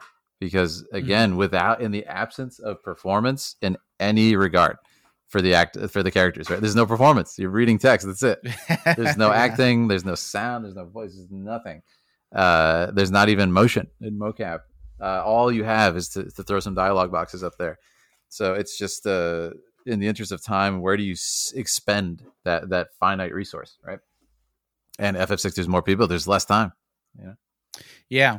No, definitely. A question here from Carrie86: which things could be better?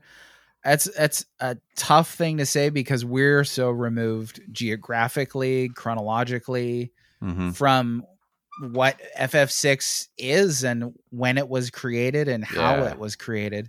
For me, sometimes I think like if FF6 didn't have one of its playable characters, and not the secret ones, would I miss them?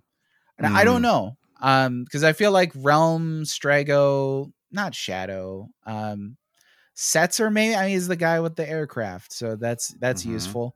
But one thing that I really wish I could see with a lot of RPGs, maybe more particularly JRPGs, is the characters remaining relevant and being developed over the course of the entire story.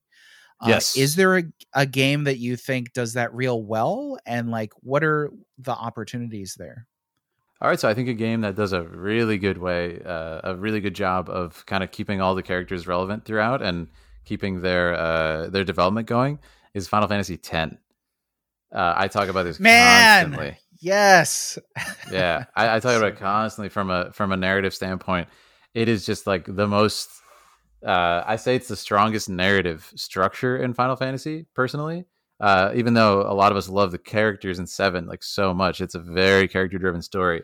The structure of 7 is a little bit all over the place as far as just like a clean structure.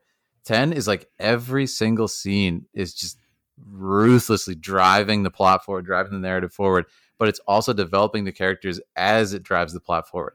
Every single scene, because it's a pilgrimage, every single stop. Like, for example, we don't have like the Waka Riku kind of like side quests where you go off the beaten trail and then like it's just about them. And we have the whole kind of like Wakka becomes a better person and expands his horizons perspective. We don't have that. It happens during the plot, which is like furiously moving forward as other stuff is happening. As we're about to learn the Yuna big, twist secret, you getting this huge Wakka growth and everything at the same time. So, and the Riku explaining her backstory and stuff. It's so cleanly done. And I think it's a great example. And, only at the end game do we really lose a little bit just because, I mean, why wouldn't you, right? You want to focus on like Tidus and Yuna at the end. We don't have like in the final dungeon, like Riku, massive growth and stuff. But that's okay. I think that's how I would have done it myself. So I think that's just a great example overall. And I always say that about FF10, just such a powerful narrative structure. Man, okay. Love that answer. First of all, there are people who dislike Final Fantasy X. There are people who dislike each one of the Final Fantasies. Let's be clear. Oh, of course. But yeah. I think that it's a very fair answer. Looking at 10, what is one of the standout quotes? This is my story, and multiple characters say that as well. Having all like all the characters almost join your party right at the beginning is an interesting thing that you don't typically see in JRPGs, where you gain characters as you progress.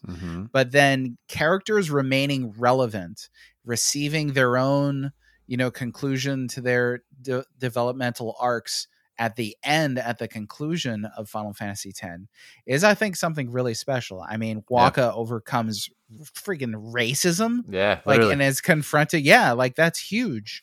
Yuna finding out details about her father, and Tidus having the big reveal about what's going to happen to Yuna, learning about Auron's nature. There's so much that happens, and you're right. It's not like a lot of other JRPGs where you kind of have to go off on this separate side quest in order to get the finality of that development. It just happens as the total cast moves forward. And maybe that's part of Final Fantasy X's dedication to being linear and not kind of, being all over the place. Yep. And why that's a massive strength that it's linear. Yeah. Like a lot of people, we went through that kind of phase where everybody's like, oh, linear is the worst thing ever and stuff. It's like, have you ever watched a movie? Like, what are you saying? I read a book. Can't have an open world movie. No. Yeah, it's like, dude, open world books. Yeah, man, love those. Just like read about grass and stuff. Like, it's crazy. Like trees, it's cool. It's like rocks. Yeah. No, but like I think it's great. And like you just said, right? Is there like an Auron side chapter where we learn about Auron's backstory? No. In fact, we get simultaneous massive plot points for Yunalesca, Jecht, massive reveal about Jecht. Like the whole reason the story happened is because of Jecht. Like, hello, he's like almost the hero of the story. In this scene, we get Auron's huge reveal in this scene simultaneously, and the massive twist that we're gonna fight Yunalesca. Like it just does not stop for anything, but it does everything at the same time. I think that's why when I first played it when I was a kid, I was like, whoa, there's something different about this game in this story. Yeah. It's so powerful. Yeah, structurally very interesting. And that's a great answer, gotta say. Tired of the endless crusade of shifting through all the marked up, insincere, bloviated, fake listings dominating the gaming aftermarket? Have you visited joypadlad.com yet? The good guy of retro gaming isn't a moniker you pick up by mistake. Besides for an ever-shifting selection of video games, Joypad Lad boasts a collection of other items and categories ready for your perusal right now. There's gaming-related merch galore, licensed products, comic books, figures, mystery boxes, stickers, magnets, baubles and trinkets to suit any fancy, new and old, plus new projects coming this year. Check out joypadlad.com and tell them I sent you by accepting this coupon code for 10% off your purchase. RED10. That's RED10, RED10 for 10% off your order. Don't miss out. You never know when you'll find your next grail. Joypad Lad Shop, who just played this recently for the first time, actually. Ooh. I empathize with the guy. It's difficult to play a game like this for the first time and attempt not to overhype it or not compare it with like literally everything else, because it's held in such high regard. You expect, in the first hour, it's going to literally blow my socks off. And it's expectations that I don't think any game can really meet. But kind of Pythie question here. When you play this game, did you eventually become numb to the fact that almost every character's backstory is that all or some of their family or loved ones were killed, with some having almost no character development than that? Difficult. Well, I'll say this to preface this. Remember, I don't suffer from the disease of of playing the games in order, which for a lot of people made it like impossible to ever like FF8. Right? I played FF8 before FF7, so I love FF8. So I love them both. Like, why wouldn't I? Right? But if you played FF7 and want FF7 too, like, you're not getting that with FF8. It's a totally different game, and they're like, we're telling a love story, which is awesome. Yeah. They're artists. They have integrity. They want to tell the story they want to. They're not going to just do FF7 Part 2, you know? So I think it's great. Like, but what I will say is, I don't think so. I'm not looking at it through rose tinted glasses, is what I'm saying. But what I will say is, I don't think that's true for Joypad. Mm-hmm. I don't think that they don't have any other character development in that, because in a game where there's no performance, like I said, I assume Cyan is included in that. I know a lot about Cyan that's inferred, and that's the main word here. Is kind of inferred. Like, he's a martial artist, master, commander. There's a lot there. He has served his king well. When the king dies, he says, "You've served my this kingdom." I think he says, like, since the time of my father or something, as he dies. There's something implied there. There's a lot of inferred context for these characters that is voiced very succinctly in these scenes. And, like, yes, his family dies, and that's kind of like the catalyst for him to join the mission of the main characters and the overall conflict. But I mean, there's a lot there, I would say, that's inferred or otherwise. So I wouldn't agree with that personally, and that's not from just nostalgia reasons, because I played 6 like last, almost like way later. Yeah. I get that there's the potential Uncle Ben syndrome for a lot of characters in fiction. Mm-hmm. You know, where it's like your planet Krypton blew up, somebody shot your parents in an alley, Uncle Ben got killed, and that's kind of the catalyst. I get that. The point that I want to draw out of that question, though, and I hope it's partially tongue-in-cheek, Joypad, is the game's really about loss as well. So discussing key themes, though, and again, I was trying to think of what is Final Fantasy VI about, and I think it's maybe impossible to argue that one of the things that it's about is about loss. Its characters endure, and I mentioned this earlier, its characters endure a lot of trauma. They go through a cycle of failure. The world is almost entirely destroyed. Mm-hmm. And moving on through that trauma and overcoming that is, I think, one of the things that makes Final Fantasy VI compelling, but in a way that a lot of JRPGs, I mean, because obviously it's not the only JRPG that touches on loss. It's not the only JRPG that are like, together, you know, for the power of friendship, you know, we're going to defeat the final boss. But I think here it sticks to its guns, and it shows you characters that go through extreme loss. It doesn't just, you know, tell you about it again. Mm-hmm. So to me, I think that's one of the compelling things about it. And there's more to say on that, but what would you say about the themes of loss? And would you say what are some of the other key themes in 6? I certainly think loss is one of them. I would say for me, it's more related to identity in the same way FF7 is. I had a great talk with, Sean Chiplock, who plays Nero in Final Fantasy VII Remake, and he also plays what the heck is his name in Breath of the Wild, the bird guy. It just escaped me. Oh, yeah. I know who Revali. There it is. Great guy. And we had him on the show, and we talked about kind of what are the themes of FF7. I think it's related to, it's the same as 6. As he said, almost every character in FF7 goes through this struggle where they are given information. They have an idea of who they are and their identity. They get information that they are, in fact, not who they thought they were. Or that goes for Sephiroth, that goes for Cloud. And then the difference is what defines these characters is how they react to that information and what they do. Like, do they accept it? Do they not accept it? Do they move forward? Do they fight against it? And I think it's similar in FF6, almost more of like an accepting yourself way, though, as opposed to like fighting it. With Terra, for example, we have her learn about her true identity. Does she accept herself? Is it too much for her to bear? We have Kefka, right? Who, like, maybe he in similar way to Sephiroth. There's so little there that we can only like fill in the blanks, right? Like, Mm-hmm. what made him crazy? Was he upset that they experimented on him? He's the first Magitech kind of experiment. For those who don't know, like, we can only infer so much, right? There's like one sentence that's mentioned about like literally a couple words that's mentioned, and it's pretty much just what I said. But yeah, I think a lot of it is about that, and also if you like after the world is nearly destroyed, do we give up? Do we accept it and move forward, or do we just say I can't go on? Like kind of sell us in the scene, that famous scene. You know, what do we do moving forward? So I would say it's a lot tied to identity, and as far as the loss is concerned, certainly. And then kind of like what happens next? Like, how do we deal with our grief? How do we move forward? How do we accept ourselves and like, reality, like what the world is now?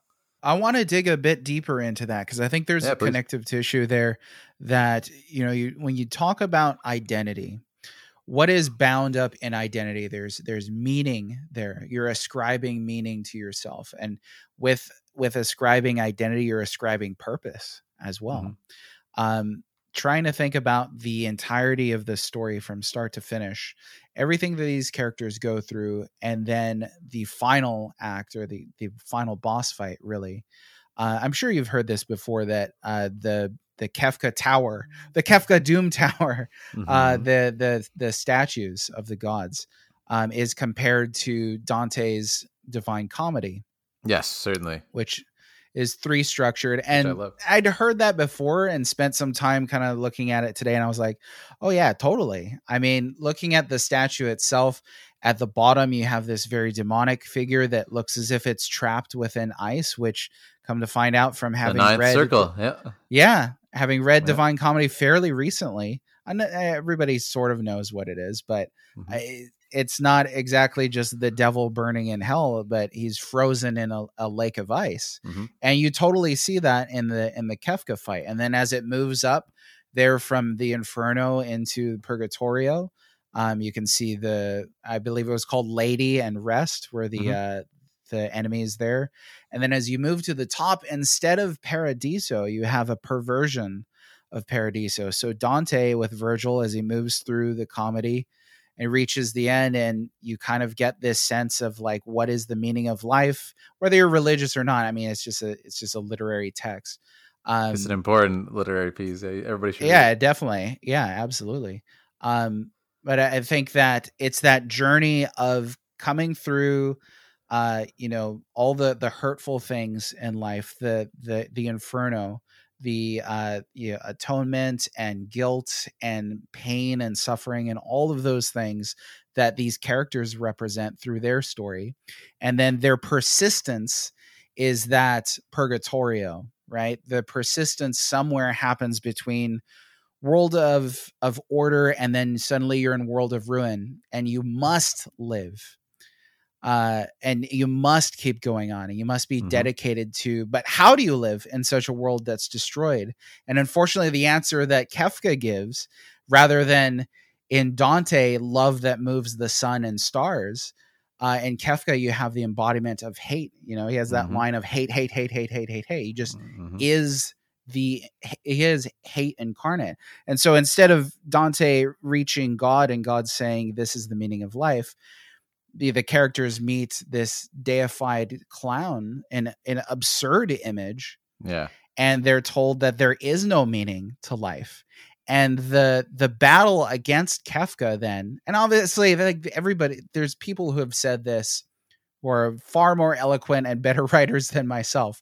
So there's a lot to read up on this topic. But when the characters face off against Kefka, they're facing off against meaninglessness. They're facing off against the absurd, and to find themselves, to find their own personal meaning. Like you said, identity is the key word there. To find identity against a deified clown that's saying, I'm going to build a monument to non-existence and just wipe things out of existence. There really could not be anything that's more antithetical there. And I feel like that's why the end of 6 is so striking, and that it's so clear cut, and that it's so you are fighting against everything that's the opposite of identity.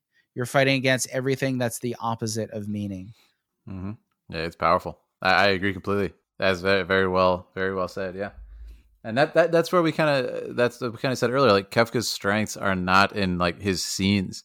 You know, he's got some very memorable like one-liners, Kefka, but it's more like kind of what he represents. You know, and it's a really cool. And that's the difference between having a character like Necron, a quote unquote character like Necron, Right. who is just like, what is going on? And he gives like a one weird speech and you fight him, like quoting Star Wars. Yeah. And then you fight Yeah. him. Like, what? And then you have Kefka is a more functional kind of ever looming cloud over the entire story, you know, which it can have a lot of meaning drawn from it. Whereas Necron is absolutely like, you know, meaningless chaos. It just comes out of nowhere, which is also akin to like a tornado, right? Yeah. But I think less effective for the story. Yeah. Definitely less effective. I think in the case of Kefka, you're fighting existential doubts about existence. Mm-hmm. And doubt is something that's a part of the human experience. So there's a lot of humanity, I think, there. Speaking of humanity, though, I think like one of the instances in which the game really drills home that sense of determination in the face of overwhelming odds, not just as some kind of sugary phrase, but it makes you go and get those fish for Sid. Yeah, that was manually. Yeah. Mm-hmm. Like the fact that you have to do that yourself and start to think, is there any reason for me to do this? Yeah. Mm-hmm. Is kind of putting you in those characters' shoes. And then whether Sid lives or dies, I mean, it doesn't, the sadness of his death obviously means something, but the fact that you persevered, whether you know that if the game's over or not, if anybody's still alive or not, but the fact that you persevered is, I think, the point of Final Fantasy VI. Yeah, but very well said. I agree. Well, dude, let's music. What a monster. Oh man, is right. How to even approach music? Maybe do you have like general thoughts on this soundtrack? Yeah, I mean, it's just it's taken to such a level by Nobuo, because you got to remember he's used to using the NES, and then he's finally given the Super Nintendo. Like he has more tools than he usually can. But also, it's just like it's so inspired. FF6, the soundtrack. There's so many songs where you can tell he's really giving his all. And one of my biggest criticisms of Final Fantasy IX is actually its soundtrack, which may make people gasp in disbelief.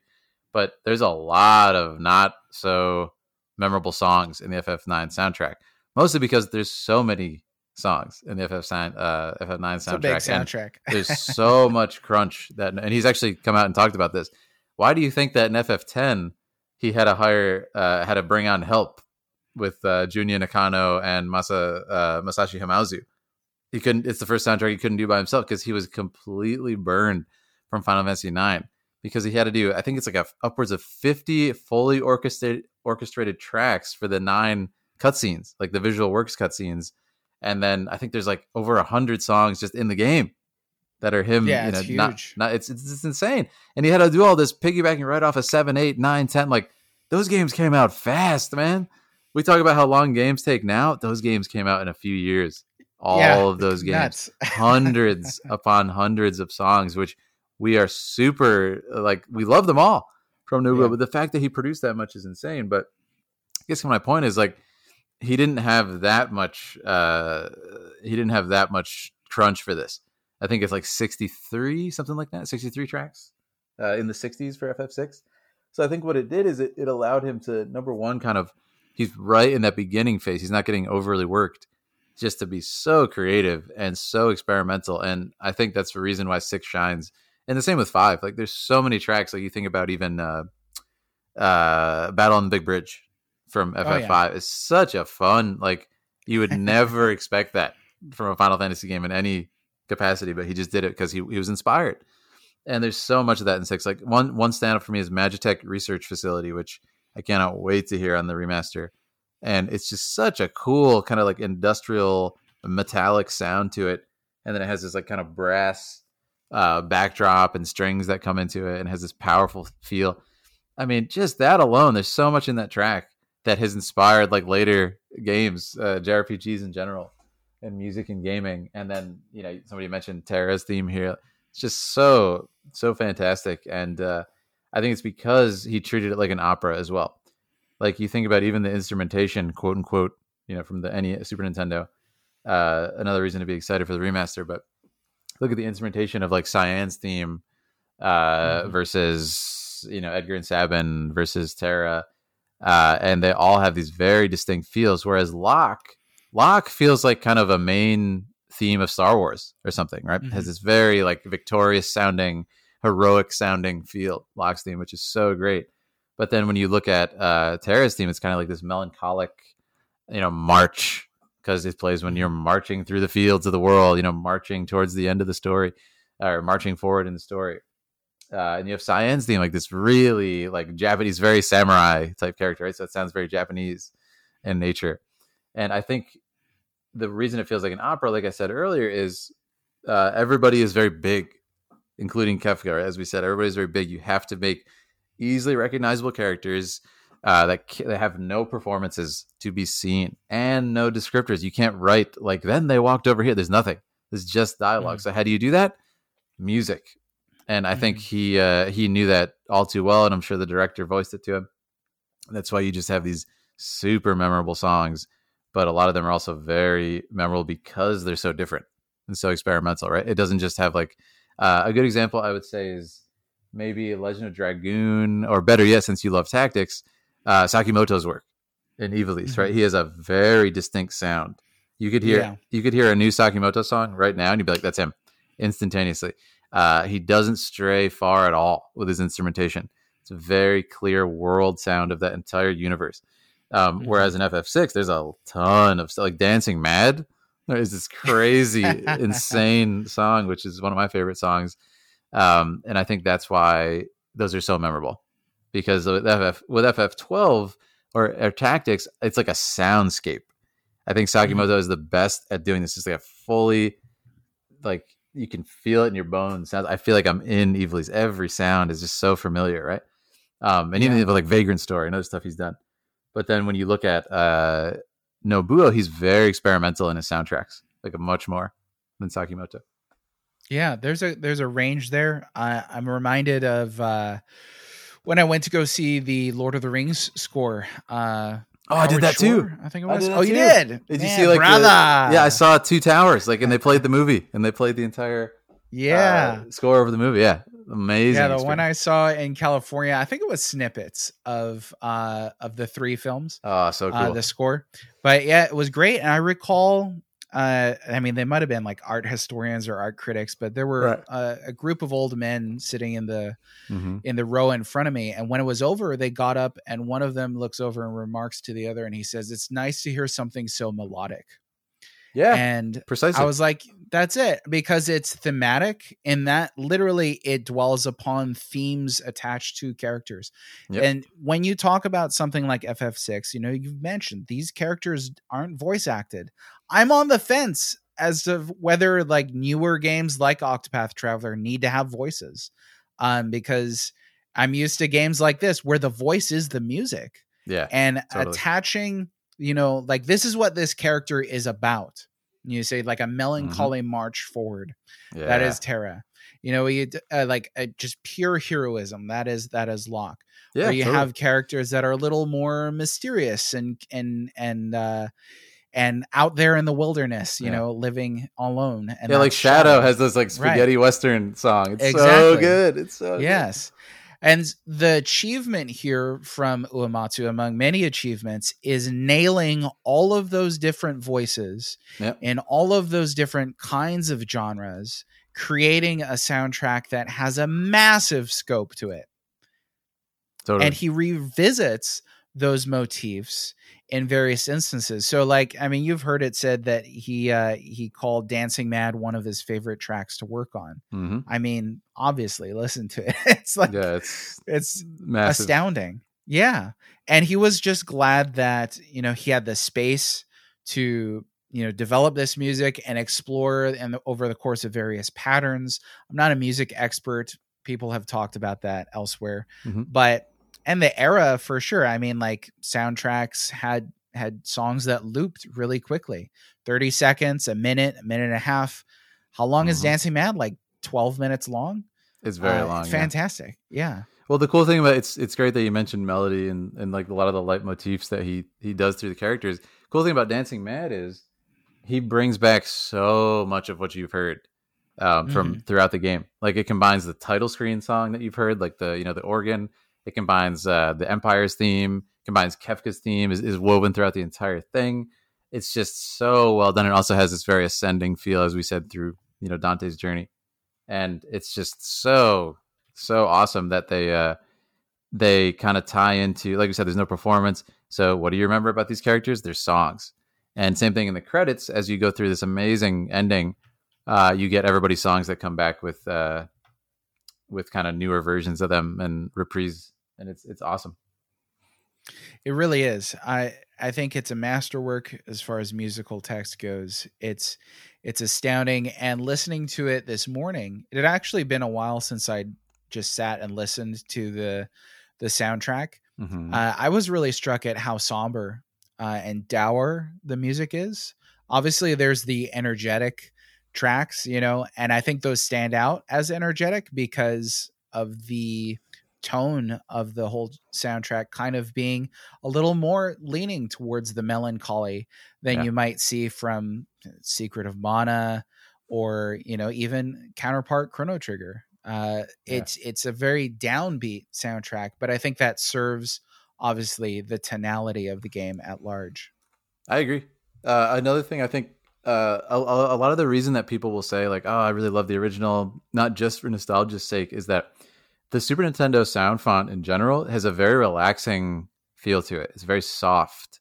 It's not very grating on your ears. Like when you think about FF6 in particular, there's so many songs that just the strings, it's such a soft, non-grating thing. Perfect example is this. Have you ever heard the Chrono, because you love Chrono so much? So Chrono Trigger soundtrack that's available on iTunes and stuff is actually the DS version. And the DS version is slightly different. It's just slightest bit different than the NES sound font, and it's a little bit more grating. And I bought it, and I was like, yes, I can finally kind of like own this. I'm a big collector of like digital soundtrack. I think it's so fun. And I was like, oh, I got Chrono Trigger. Yes. I was listening to it, and I was like, man, it's just that little bit different. It's a little bit more grating, not as soft on your ears. So I guess the reason I'm excited is when we look at the Pixel remasters having real performances, real musicians, is that you don't have that. You don't have that kind of jump to slightly better sound fonts. You have just real master musicians performing, and that's why it is. I really encourage people to kind of appreciate that fully, whether you like the Pixel remasters or not. Like, that is just such a massive undertaking. First of all, to do 6 full games with real music is tough. There's some sampling mixed into these soundtracks. Like, there's some that aren't like fully performed, but like always the solos are and stuff. And it's just such an amazing task, especially with 6, because there's so much different kinds of music. It's not just like, oh yeah, we got like the 4 guys in the band. There's so many different sounds in FF6. Yeah, it's gonna be great. It's not like it's all just operatic music. Yeah. It's not like it's all just ragtime. And the fact that like there's spaghetti western, there's classical music, there's opera music, there's ragtime in just this one soundtrack is just mind-blowing. The scope and scale of it all. And I agree. I think that the Pixel Remaster soundtracks, really looking forward to that. So glad that they got Uematsu involved in it himself to not have makes somebody, all the difference. Yeah, exactly. To not have somebody interpret somebody else's work, but to have the original creator reinterpret or just fully realize something that they originally created in the past. So that's what I always say. Like it's he's there to say that was a trumpet in my mind. That was a violin. And that's so important. So that's a huge thing. Like, even, man, have you heard the Battle on the Big Bridge redone from FF5? I did. Yes. It's so good. So good. And it sounds exactly like it's the same tempo, the same everything, but it's just, that's what he was picturing for that. And there's a little bit of added parts to it, but it's nothing crazy. It's just so well done. Yeah. No, there were bits in, so like I'd never played Final Fantasy 2 or 3 before the Pixel Remasters. Oh, God, 2 is an underrated soundtrack, man. So underrated. What is it? The final dungeon in 2? Just like, I can't believe how good this is. Yeah. It's fantastic. That's why so it's like new old Nobuo songs. You know, like you've kind of heard them, but you haven't. And like that song you're talking about has like full choir and stuff. It's great. And dude, the main theme of Final Fantasy 2, just on the world map, is one of my favorite songs ever. And it's great. Knocked it out of the park. It's like a 15-second loop in the original game, actually. And they just made this beautiful, majestic, like 3-minute, piece. And it's so tragic and it's so sad. I mean, that world is freaking depressing. FF2. It is. And what a perfect song for that. But yeah, if you guys haven't heard, again, if you're listening, like, please go.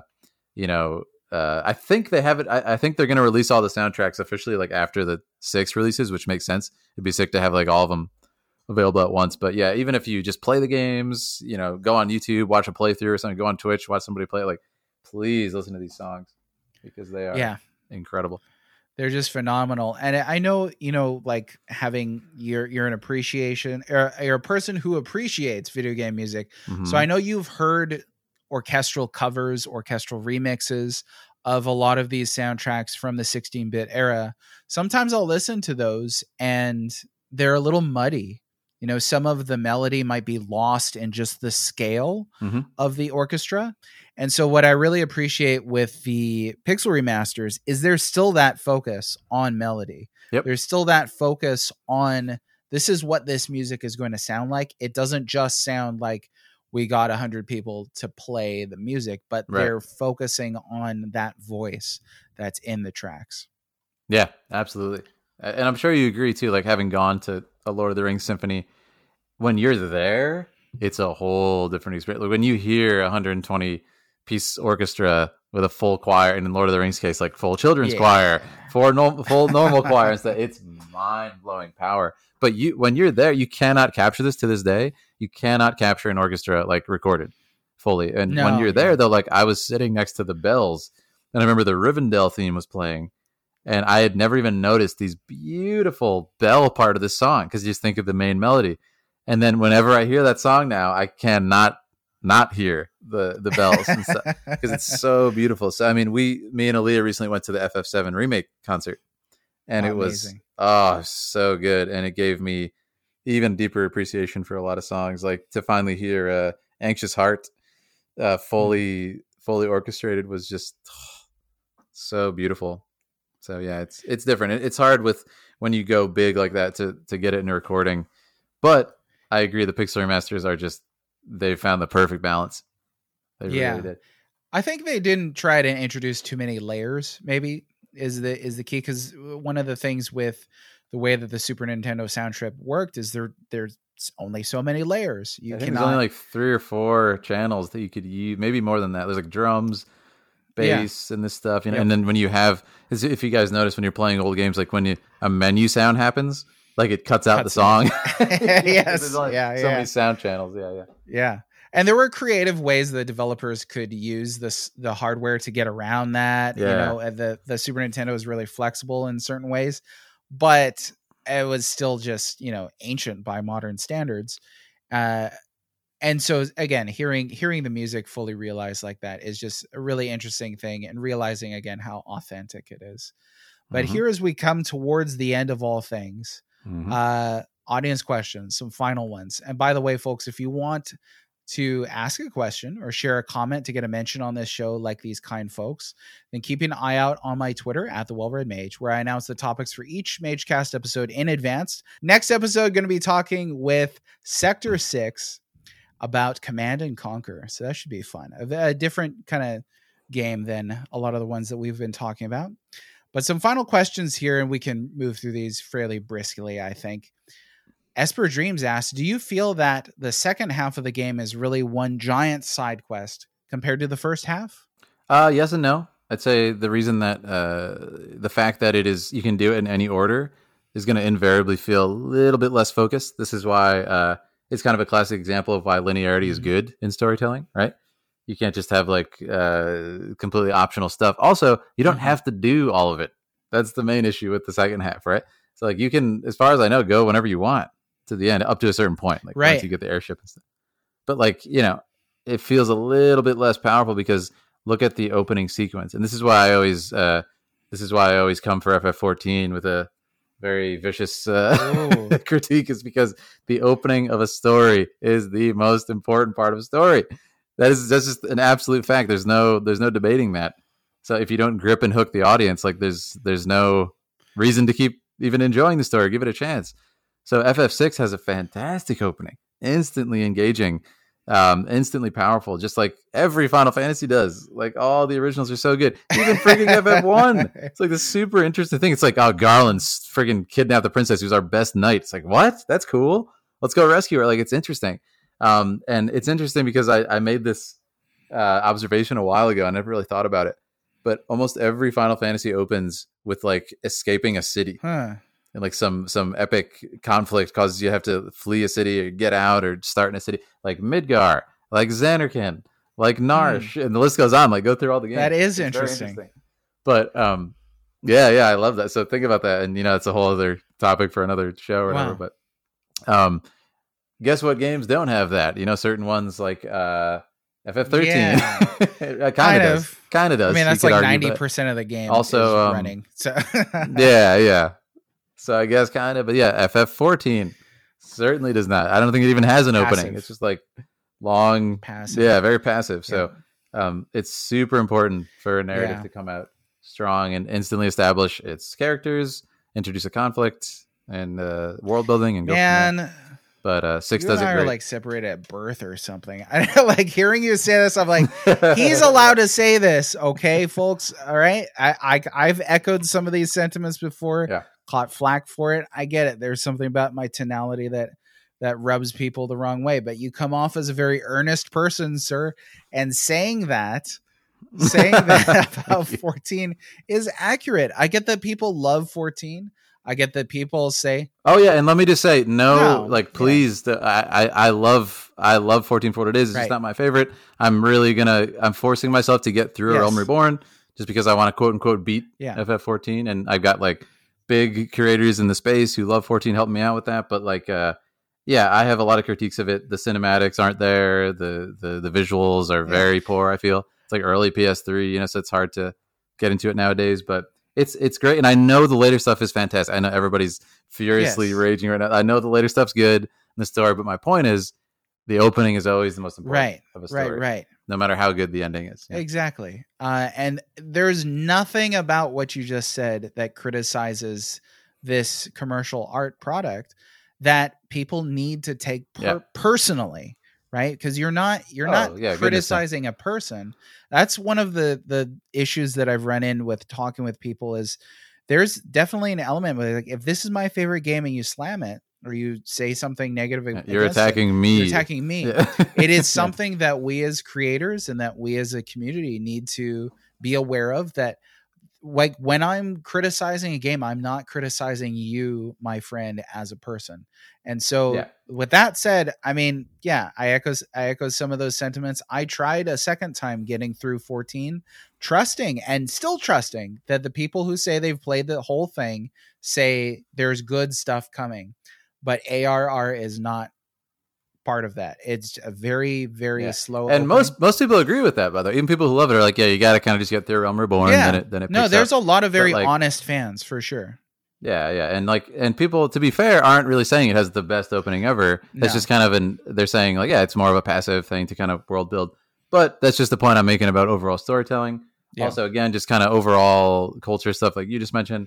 Like, we're not coming for anybody with this. Like, I was recently on Night Sky Prince's thing. Me and him have had classic, conversations about FF7 remake and why we disagree. But like, the main thing is we're talking about something we're very passionate about. Mm-hmm. And we're going to get excited. We're going to share our opinions, but like, it's just opinions, like, yes, like, cool. I've studied film. I've made some stuff, but it's still just an opinion. Maybe it's an educated opinion. Sure. But it doesn't matter. Have your own opinion. Right. It doesn't have to change somebody else's opinion unless they feel like it helped them work through something rationally. And that's happened to me before, sharing video game opinions, but end of the day, it's video game opinions, people. So that's it. Your own experience is all that matters, guys. Don't let anybody, lessen your experience. Yeah. Perfect. Mistraker asks, Ragnarok, sword or Esper? Sword. Sword? Oh, Esper. Martial artist. Oh yeah. I have to. I just felt like an entity is like cooler than a sword, but it's definitely cool. Yeah. Definitely. But they're both cool. I mean, there's a freaking sword called Ragnarok. That's super cool. Yeah. Slide Bob asked, what's your opinion about the FF6 Game Boy Advance version? Have you played that version? I've not. Okay. So I can't really speak too much on it. I heard there's a slightly different translation, but I don't think it's that different. There's some added dungeons, but I will say the whole people who are like raging that they took out the added content, that content is trash. Like it's really bad. It's literally offers no value. Like it's bottom of the barrel, like very poorly designed dungeon. It's just extra stuff. Just because it's there doesn't mean it's good. You know, like it's the same thing with FF1 and all the other stuff. It's very like poorly put together, not by the original teams for the most part. Like, and that's very apparent. So just keep that in mind. Don't view that as any negativity on the Pixel remasters. That's my personal opinion anyway. Yeah, I mean, I haven't played the GBA versions either. I can't speak to that either. But I think that when there's a port, I look for authenticity as well. So tack on things like that. They might be interesting. They might be useful. They might be insightful, or they might just feel like, quick tack-ons. Srick360 asks, FF6 has a few secret optional characters like Umaro, Gogo, Mog, Shadow. This seems to be a trend that's died down with most contemporary RPGs. How do you feel about secret missable party members in role-playing games? And I'll add to that, is that something you'd like to see come back to RPGs? For the most part, no, I'll say, because it's kind of like people were saying about FF7 Remake. It's like, oh, is Yuffie and Vincent going to still be optional? No. That's like, why? Like, they're putting millions upon millions of dollars into these cutscenes. You think they're going to make like 3 different versions of every single cutscene? No, that's ridiculous to ask and insane. Yeah. I'm thinking of games like kind of like Suikoden. If that series ever came back, like, cool. That's different. It's kind of my only asterisk there. But no, I don't think it has too much of a meaning for that era of games. It's awesome for PS1 because you can do that, and it's like, oh, cool side quest. But we have much more meaningful side content nowadays that is better suited for that same feeling, like discovering stuff. Yeah, so it would have to be new games in that format. Yeah, again, like if you're, like if they were making a new RPG that was like, say, like Octopath Traveler, harkening back to this previous era. But I agree, it doesn't make sense to hire an actress and do body capture and stuff for Yuffie when players might not even encounter that content at all. So if you're blowing it up to the scale of FF7 Remake, it's not going to be missable. Yeah, I mean, every scene is so like cinematic. There's no way. Yeah, no way. Summerfelt R, what's your favorite trick in this game? Some creative exploitation of the game's mechanics, like the Phoenix Down on undead bosses. There's a lot of breakables in this. Do you have a favorite, or do you kind of just play through the game normally? It's kind of tough because when we did our race, I mentioned earlier, we called it the Mad Dance. We did our race kind of the death to the death. We kind of outlawed all those exploits from speedruns and stuff.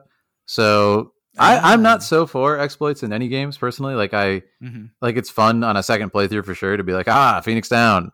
It's always fun in Final Fantasy, and they always usually slip in like one undead boss for that, right?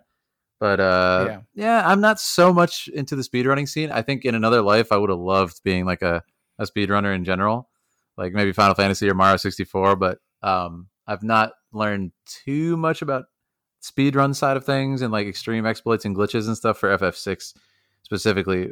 My friend BGG, Background Guy 02, you may have heard of him. He does the biggest Final Fantasy event on Twitch every year called the Final Fantasy Fiesta. And he is like master of all that stuff. I love watching him do it, but my brain is much more into like the story and stuff. So I tend to like watch it and go, that's crazy, and then forget about it pretty quick. Yeah.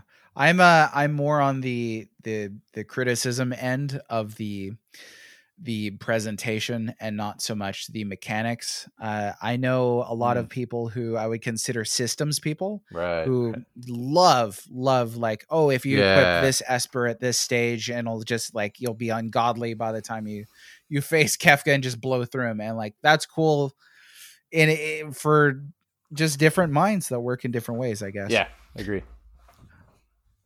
Gingerbread, I'd like to know why Shadow decided to just die at the end. I actually didn't remember this at all.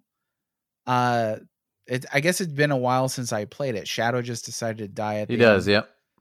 I realized that when I played it last year. I don't know what the question is, but I don't know why he did, but he did. Yes, that's a thing. I think it's all right. They're probably trying to kind of bring in some variety and stuff. And, there's the option to save him earlier. So maybe they were like, let's kind of extend his story, but still have that fate for him. I don't know. But, I mean, he's had a hard life for sure. Yeah. I mean, let the boy rest. Yeah. And final question from Wintirion. Do you think the way FF6 tells its epic ensemble story provides models or examples for how games can utilize conventions from other forms of media to tell stories? So I feel like that really crystallizes a lot of our discussion that we've had. Absolutely. Yeah. I mean, we talked about it earlier, right? Like opera. FF6 is such an opera and feel, from the music to the presentation, also stage play. Like I said, the visual is a stage play. You're watching from up on the mezzanine, looking down at the opera, the entire story. And the set pieces being these 2D kind of drop downs. Like you said, there's no back to that building.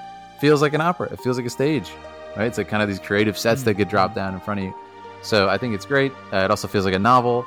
And it is also, as we said, like kind of the first example, or one of the first examples of massive amount of dialogue and text in a video game.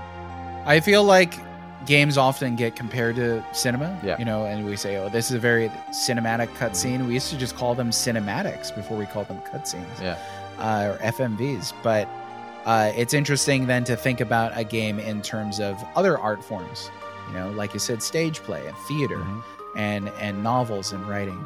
So FF6, really a remarkable game. I'm so looking forward to playing the Pixel Remaster. I don't know that I have room in my schedule to start it this next week, but I will get to it. And Phil, I know you will as well. But man, thanks very much for sharing your insights. Thanks for being on the show. No problem. Thanks for your time. It's been a great talk. Thank you. Yeah, thank you. And where can our listeners find you? You can find me pretty much on everything. It's the same man everywhere, Philip Hartshorn. I stream FF on Twitch if you're really into FF, and I'm going to be doing Pixel Remaster. Me and my girl do Final Fantasy covers and duets on Twitter a lot, on Instagram, all over the place. I got 2 YouTube channels. Got my filmmaking one and then my gaming one. And I'm all over the place. Come say hi sometime. I love chatting about stuff like this. So please, drop by the Twitch, get in chat, and let's have a crazy Final Fantasy conversation.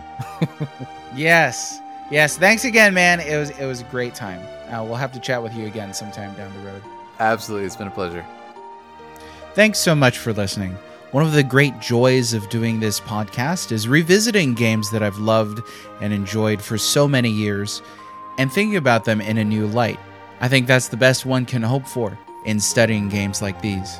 If you've thought about Final Fantasy VI in a new way today, then I encourage you to please leave a review or a rating for MageCast Podcast on Spotify, Podchaser, or Apple Podcasts. Thanks again, and don't forget you can support the show by visiting patreon.com/thepixels. This episode may be over, but the legend will live on, passed down by the dwarves, the elves, and the dragons.